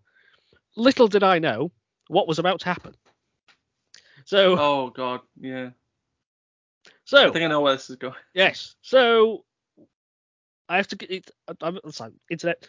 Where do I find Remnant power armor suit? They said, right, I have to go to a place called the Cliffside Prospector Camp. Okay, like right, so you've got to walk along this path from this place. You see some of these gecko creatures, kill them, and then you've got to shimmy down a cliff, swim across the river, and go up a slope. Right. So I do that. I go and I cross the river, and suddenly death claws come barreling down the hill towards me. Now, as I say, I've not played Fallout before, Yeah. but even I know what death claws are. I've even heard of them, and I Death know claws are the worst thing they're to not come to be across. trifled with. No. And I have to say, there was probably about a dozen of them. We just got. So I started trying to cheese it by Where's the nest? by like backing in and out of the water, and some of them were leaping towards me. And I thought, right, okay. So I put on this. I put on a YouTube guide of like how to get around this place, and this guy pulls out a minigun, and I'm like, "Where'd you get that from? Where'd you get this minigun from?" And he just blitzes through, and I'm like, "I guess I'm going to have to go find this minigun now." It's like, okay, I'll turn around and go away. So I go to this place called the Devil's Throat, and it's a massive crater, right? Yeah. And it's got radiated water at the bottom, and this is surrounded by centaurs, the blobby things I saw earlier, right? And there's a broken down truck in there, and in the back of the truck is this minigun. It's called the Avenger, right? Mm-hmm. So I went there, I killed the centaurs from distance, and I managed to collect the minigun. It was actually fairly easy, surprisingly, right? So, but I can't fast travel. I couldn't fast travel back to where the death claws were, so I have to go back to that camp, walk along, down the cliff, blah blah blah, jump across, go across the water and all that. So I did that, and I pull out the minigun and I start tearing through them all. And I was, as I said, I was cheesing it, going back in and out of the water and all that. Yeah. And they were jumping at me as well. Now, I think there was probably about 10 of them, death claws or things like that. So I started minigunning them, and I was running low on ammo, right? But I managed to just pop them off. But good. It suddenly went silent with death claws bodies strewn all over the place. I thought, right, okay, I'll move on now. So I walked up the slope, and you have to go around the top of a cliff face, round to another part, right? And over there is another horde of death claws surrounding the armor that I needed. I thought, okay, how do I do this then? So I went back to the video that I was watching, see what he did. He gets to the part where he's closed around the cliff face, and suddenly he pulls out a Fat Man launcher. Oh, good old Fat Man. I'm like, what's this now? What is this thing you've just pulled out now? Like, it's like, why did you not tell me this stuff at the very beginning? So right, so I guess I've got to go and find this Fat Man now. So I was like, right, internet, where do I find the Fat Man? Go to Cottonwood Crater. So I thought, right. So this is in the middle of an area that I've never visited before. Right, so I had to do a lot of walking around this bit. And the guide said, to get to this crater, you can either go through a cave, or you can go in through the top. I thought, right, okay. I had a brief look around, and I couldn't see a cave. So I thought, right, I'll go have a walk around the top and see if I can drop down into it. Right. And I walked through like some random farmstead, and then I came to a nuclear test facility center or site, and I was just minding my own business, walking around there, and then suddenly a massive horde of ghouls just start chasing after me in the middle of nowhere, like in this field, and they've got these special like glowy ones as well, so they're like, oh yeah, the glowing more ones. hard. Yeah. So I'm there running backwards in circles, trying to shoot these hordes, right? These ghouls, and they're pretty fast, so they're getting some good swipes on me. I thought, right, okay, I can do this. I've got some decent weapons, and I did it. I managed to put them down. Like, fine, right, I can carry on. And I took a breather, and then I started carrying on, heading towards my marker. And I come towards an airport now. I can't remember the name of the airport, but I came to an airport, and it's got a large fenced-off area. All right. and it's got a runway and a terminal building and the tower in there. And this airport is at the top of a cliff. And I know I've got to get onto the opposite side of this airport, right? Well, I think I have, because I've never actually been to the place that I need to go. So I was estimating on the map where I needed to go, and I believed it was on the opposite side of this airport. So I thought, what I'll do is I'll follow the fence round to the top of the cliff, and then I'll just, like, you know, shimmy my way around the top. Yeah. But the game's like, no. You can't do that. The game's like, no, yeah, that's not happening. So, okay. So I went back towards the middle of the fence, and there's an entrance into the airport, which is like a collapsed tunnel. So I go in, like, okay, I'll just walk to the opposite side of the airport. Surely there's going to be an exit onto the other side. Guess what? No, there wasn't. So I just walked around the entire perimeter inside the airport, trying to find an exit. There wasn't. So I had to go back out of the tunnel I'd just come out of, and I went around the opposite side of the fence towards, you know, more inland. Right? And I thought, right, when I get to that side, I'll be able to go around that side of the fence. Logic.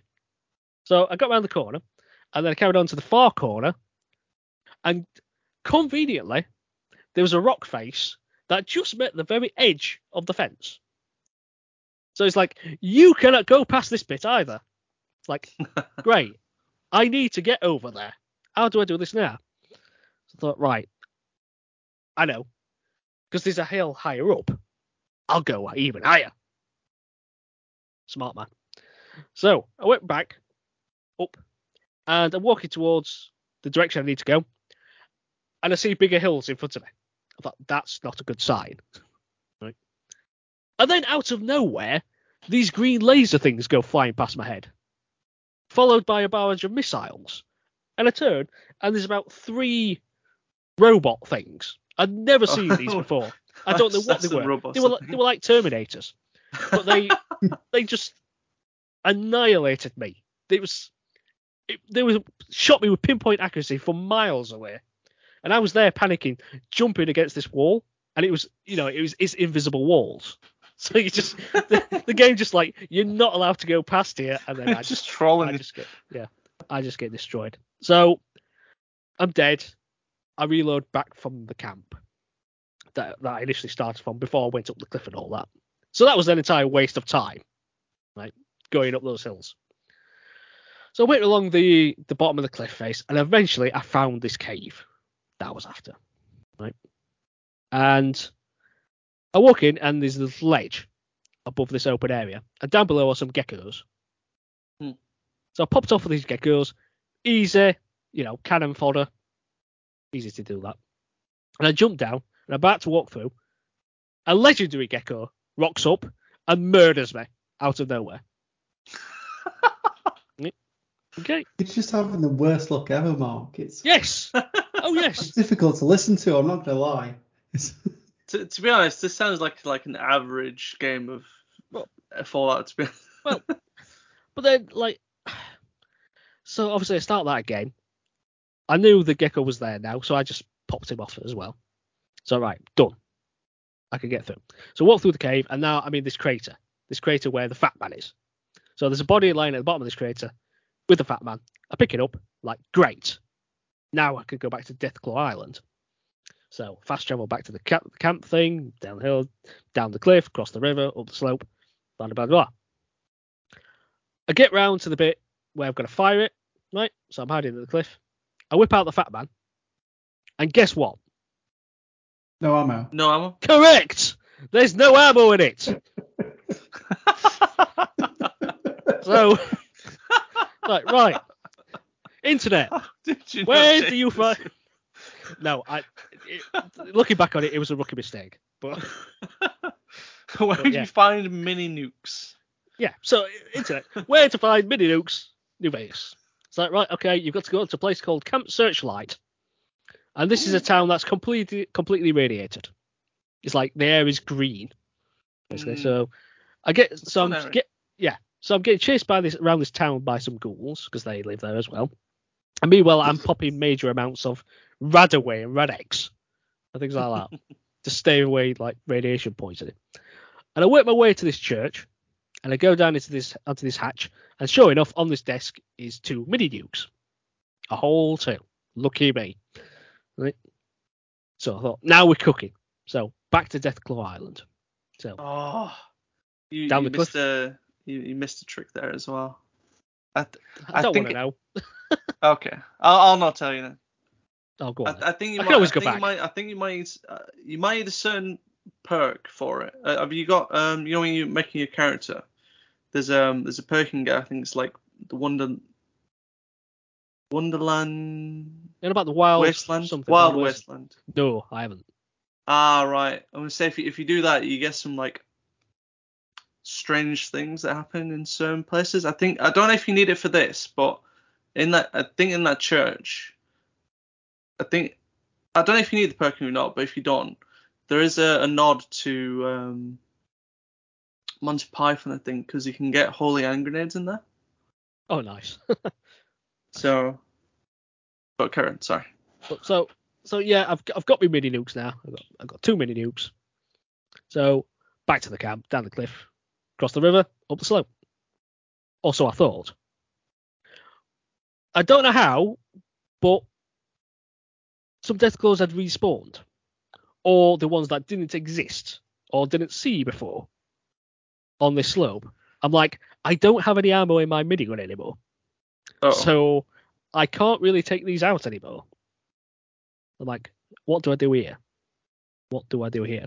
So I'm just like sat in the water observing these Deathclaws for a bit, looking at their patterns. And they went wandering a bit up the slope. I thought, right, I'll go and I'll sneak up the slope. And I'll see if I can sneak my way around the corner onto the top of the cliff edge. So I go, and I'm just turning around onto the cliff edge, and one spots me. Because of course it did. Of course it did. So it starts chasing me over this bunch of rocks at the top of this cliff. And quite funnily, it actually ended up falling off the cliff, which was great for me. Right. So I get to the place where I needed to fire this fat man. And I saved the game, as I knew this may take me a few attempts. Right. And I managed to nuke it, the group. So there was a group of about like 10 Deathclaws. So I managed to nuke them. And I thought, right, I'll go and get my prize now. And there it was, lying there, the Remnant Power armor suit. So I picked it up, I put it on, success. And then I turn, and there's one Deathclaw still there, and it comes barreling towards me, jumps at me, swipes at me. Right?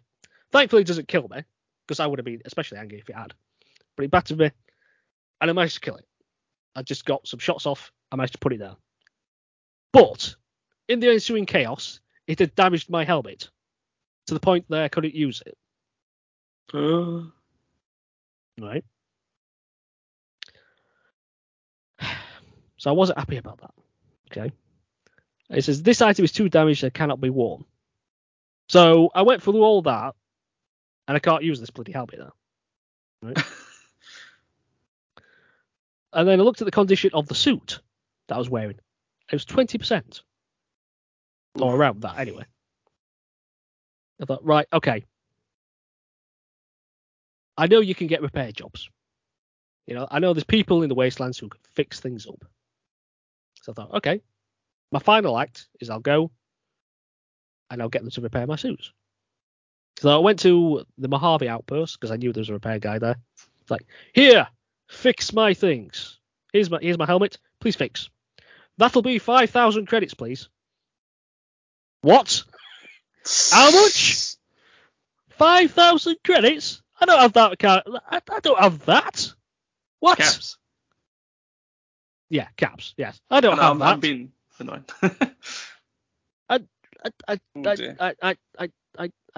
I was lost for words. So I'd been through all that to achieve a helmet I couldn't use and a suit with 20%, and that was it.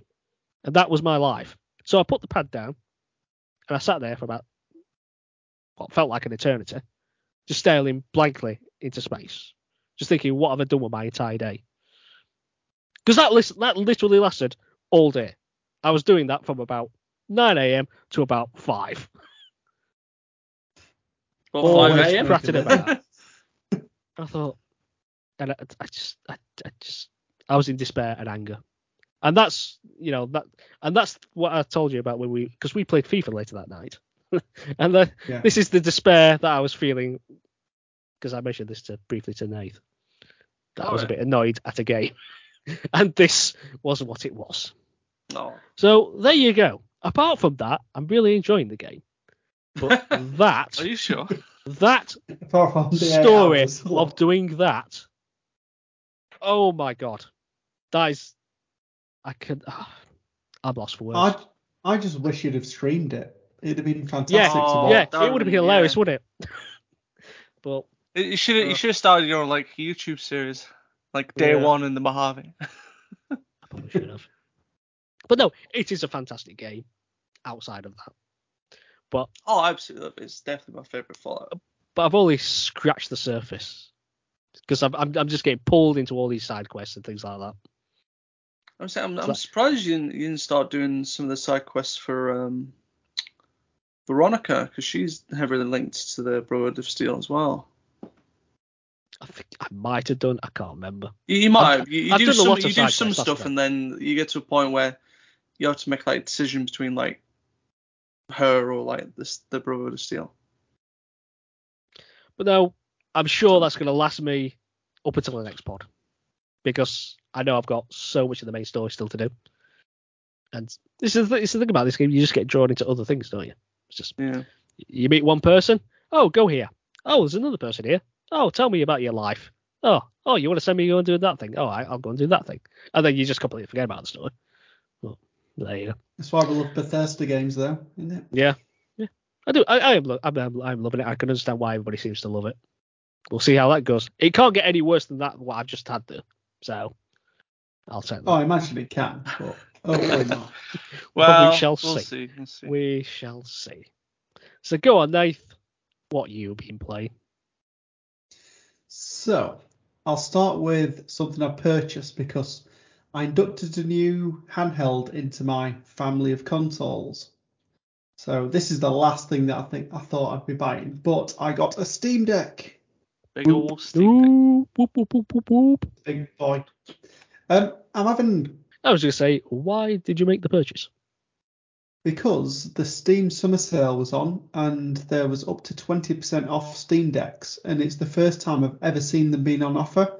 And I know when they first came out roughly a year ago that they were notoriously hard to get hold of, and there was months. You had to wait months on a waiting list. And I thought to myself, let's just give it a go. Because there are actually some games on Steam that I want to play that I've not been able to play. So I thought there's a few games there that I can get, and obviously I can take it with me. I've got my Switch, but obviously some games that I can't play, so that'll kind of fill the gaps. So, but I'm enjoying it so far. So what I did was I went for the 64 gig version and upgraded it to a 512 gigabyte option. So I did the upgrade myself. So I followed a YouTube tutorial, and it took me about an hour and a half to do, but beats paying an extra 150 quid or whatever it would be for the 512 model. So yeah, and I did it successfully, did not break it. So yeah, happy with that. Yeah, that would have been an expensive mistake. I was watching this video and it said, right, you need to ground yourself, for static electricity, because if you touch it, it can fry the internals. I'm like, oh no, what shall I do? And I went outside and I just grabbed my washing line, just to make sure I was grounded. Not like the string bit, but the metal bit that goes to the ground, just the string bit. Just to confirm that bit. But yeah, I did that, and I've also tried to flash Windows onto it, what feels like 17 times, and it's not gone too well. So hopefully I can do that soon, because I'm wanting to install the Epic game library on there as well, and a few emulators and things, just so I can use it for other stuff. But no, it's a good bit of kit, to be honest. When you switch it on, you sign to your Steam account, set up Wi-Fi, all that kind of stuff, and then you're away. I think it only took about 15-20 minutes to set up. So once you've got your Wi-Fi connection, downloads all the updates, you sign in, and then off you go. So off the back of buying that, along with my Steam Deck, I bought a few games. So the first one that I got was Beast Battle Simulator. Now, this is a sim game where you can pit dinosaurs, animals, humans against each other. And Nice. you can yeah. And I went through a phase of watching a ton of these videos on YouTube, and it was hilarious. It was like 5 megalodons versus a pterodactyl, just absolutely insane stuff like that. Or 3 antelopes with laser beams versus a triceratops. And I was like, I have got to play this when I get a machine that is capable of playing Steam games. So that was like the first thing that I downloaded. So should be good for betting this. that's it. Who's going to win, the Megalodon or 2 Velociraptors? But no, I'm having an absolute blast with it. Now, the game itself, when it first loads, it prompts what looks like a Windows 98 screen. And I decided to look into this because I thought it can't be that old. And it turns out the game was released on the 22nd of February 2018. So it's a lot newer than I thought it was. Because I did bring my Steam Deck into work, I think it was on Thursday, and I think I showed you, Matt, that little box that came up, and it looked like it was from an old Windows 98 machine. So maybe it was just an aesthetic choice that they wanted to go for. But yeah, I'm really enjoying it though. So there's a few different modes to it. So there's different challenges you can do. So for example, it'll say you're being attacked by 20 penguins, stop them. So you get like $2,000 you can use to buy other creatures. And for example, what I did with that, I just bought as many velociraptors as I could, and they were absolutely crunching the heck out of these penguins. But there's one challenge that I'm stuck on at the minute. So it's a T-Rex, and you've got 18 pigs, and what you've got to do is fit laser beams and cannons onto the pigs to attack the T-Rex. And yeah, I'm failing miserably at that one at the minute. So hopefully I'll be able to get that one done soon. But it's just absolutely insane stuff like that. Or it could be like you've got a pile of boxes and you need to kind of build a team that can knock the boxes down without killing themselves when the boxes fall. But it is really good, like the different challenges and imagination they put into it. But I like playing this like football mini game. So if you choose a football pitch, it basically plays out as you can set up 2 different teams of basically animals and humans, and they play on this football pitch, and first to 3 goals wins. Now, one thing I've found playing this game, Phoenixes are absolutely OP, because what they'll do is they'll grab the ball and fly it into the air so none of the other creatures can hold the ball, and then they'll just drop it and then just tap it in. But yeah, that's absolutely insane. And then there's obviously just the normal, you've basically built 2 different teams, let them fight it out and see who wins, and just look at the carnage as these creatures absolutely decimate each other. But there's different class of human, and there's one called, I think it's like a mage or something like that, and they basically rain down meteorites and absolutely just blow the entire field up. Or they're not fast enough to do that and they just get took out by the smallest little dinosaur. But swings and roundabouts. But I am having a really good time with that game. That's the game that I've played the most, just working on different combinations and just having an absolute blast with it. And one of the best £5 I've ever spent, I think. Love it. That reminds me of Totally Accurate Battle Simulator, Yeah. which I've I got. think it is Played that, similar it's pretty vein. good. Yeah. Yeah. Do like that. Yeah. Good fun. Now, in the last podcast, I mentioned that I've been playing Fortnite, but the Only Up edition. So, Only Up is a Steam game, and I actually decided to buy the proper one to give it a go. And I don't know about how it runs normally, but on the Steam Deck, it's not great. Now, it runs at about what feels like 6 FPS, and the controls are not fantastic. So On the Steam Deck, there's two ways of controlling. So you've got the analog stick there, and they've also got these little touch options. Now, it seems better with the touch option than the analog stick, but it's still very choppy. And with a game like that focuses on the platforming side of it, and you need to be very accurate with the jumps, it's just impossible to play. So I'm hoping eventually there'll be some sort of patch or something to improve it. But right now, I've played for it. I played it for about 5 minutes and I've just left it because there's no way I can do it as it is now anyway. So we'll wait and hopefully that one will get sorted. Now, other than the Steam Deck, I've been playing a bit of FIFA as always, and I decided to set up a career mode for Joking Dolphin. So I did the same thing last year, but I decided to do another one because I finished my 15-year career with Sheffield Wednesday. So I decided to set myself a new challenge, raising the Joking Dolphin from League 2 all the way to Champions League glory. So that's the aim right now. So what I did, I booted Bradford out of the Football League. So we replaced Bradford in League 2. I had a half-star team and then £1 million budget to spend. And then I went on my journey. So I've completed one full season so far. We got promoted out of League 2 as champions. Hey. We actually got to the FA Cup final as well, but lost to West Ham, unfortunately. But on the way to get into the final, we beat Everton and Liverpool, which both Scalps. we beat them both in extra time because we managed to get a fairly commanding lead. They brought it back to 3-3 on both occasions, and then we got an extra couple of goals. We just had too much for them. So yeah, but I have got a bit of an OP team for the league. I mean, because I've got promoted to League One now, and I've got a couple of 80 rated midfielders that I've got from like the free transfers. I don't know why they've joined my team, but I chucked them about 15 grand a week, which is pretty good money for League One. So, but yeah, at the minute, tearing that up, top at league at the minute. Though we did lose to Wigan, which was quite annoying. But how'd you let that happen? I don't know. I didn't let it happen. It just happened. How could you? Yeah. But I'm hoping we can win the Johnston's Paint. No, it's not Johnston's Paint Trophy anymore, is it? The Papa John's. Pizza Cup. Papa John's, that's it.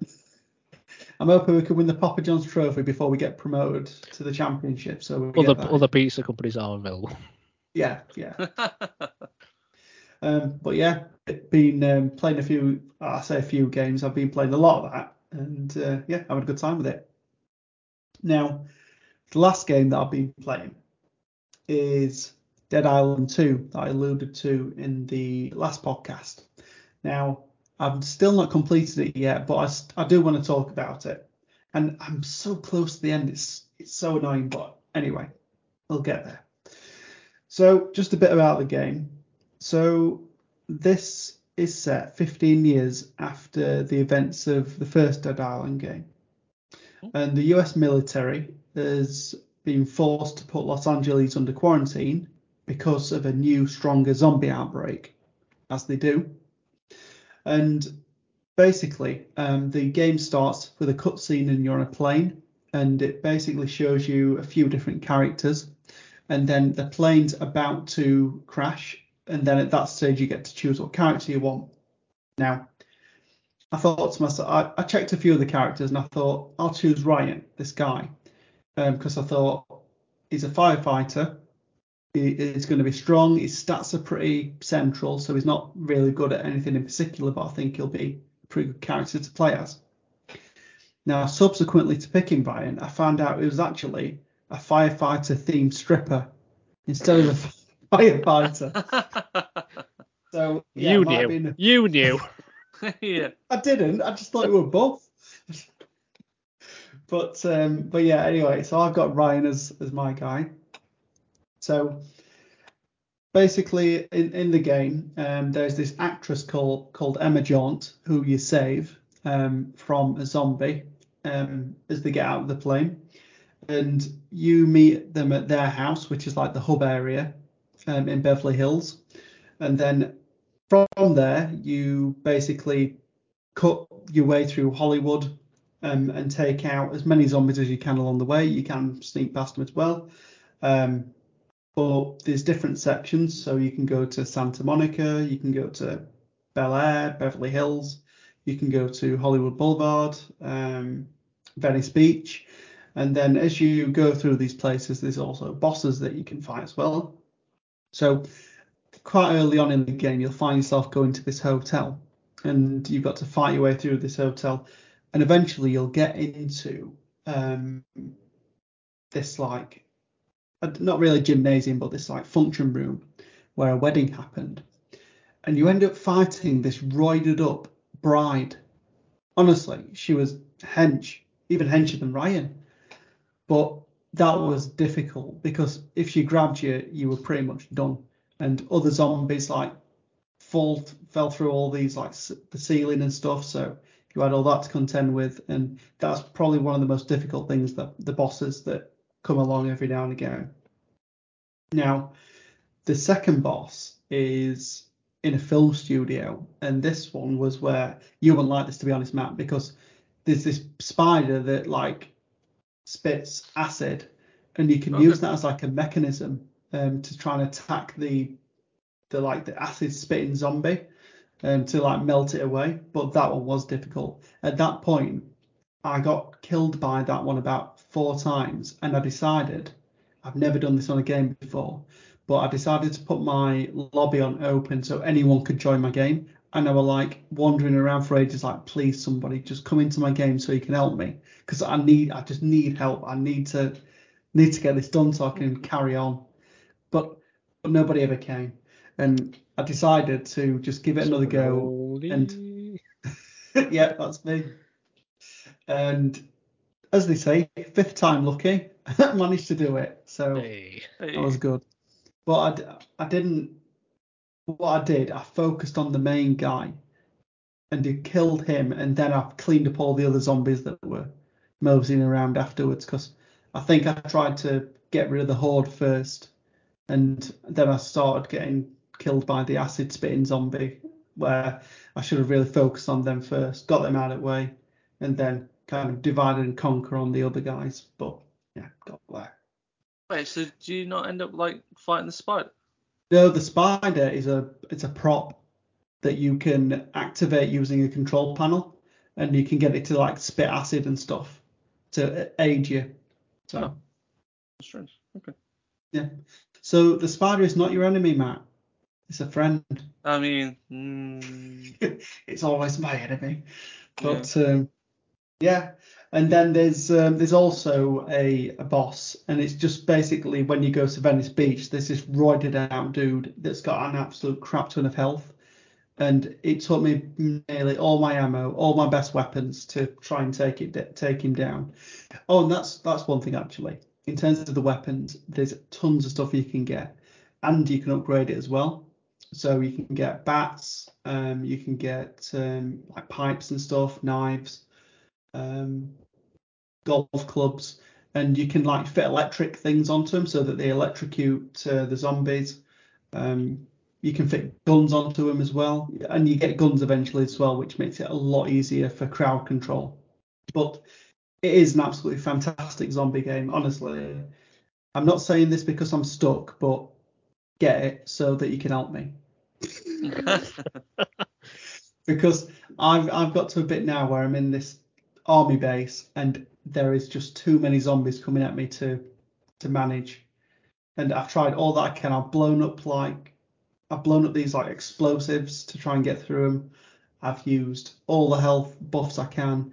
I've leveled up my weapons as much as I can. And there's nothing else that I feel that I can do for the minute. So I need someone to help me on this one, because I might have tried the acid spitting zombie one 5 times, but I've tried 14 times to deal with this horde, and each time that probably takes between 5 and I'd say 15 minutes. So it does take a lot of time. I must have put about 4 hours in to try and do this one bit, and I just can't get through it. Oh no. Yeah. I've taken some time away from the game so that it's not as raw now, but I might give it one more try. Now I've had chance to let it sink in a bit. I might just look on YouTube and just see how somebody else did it, because I've been trying to stay off of that because I don't want to see any spoilers or anything, because the story is very surface level and it's very Hollywood as the place that you're fighting through, but it's good fun. It's a really fun game, but there are bottlenecks in there that make it a bit difficult. But that's what I've been playing. And quite an extraordinary what we've been playing that all was. So if you enjoyed listening to us, please consider tuning in next time. We release bi-weekly on Tuesdays. You can visit our website at jokingdolphin.com. Also feel free to follow us on all social media platforms to continue the conversation. You can find Joking Dolphin on YouTube and Facebook, as well as on Instagram and Twitter at Joking Dolphin. Until next time, thanks for listening. Goodbye. Ta-ra. Toodles.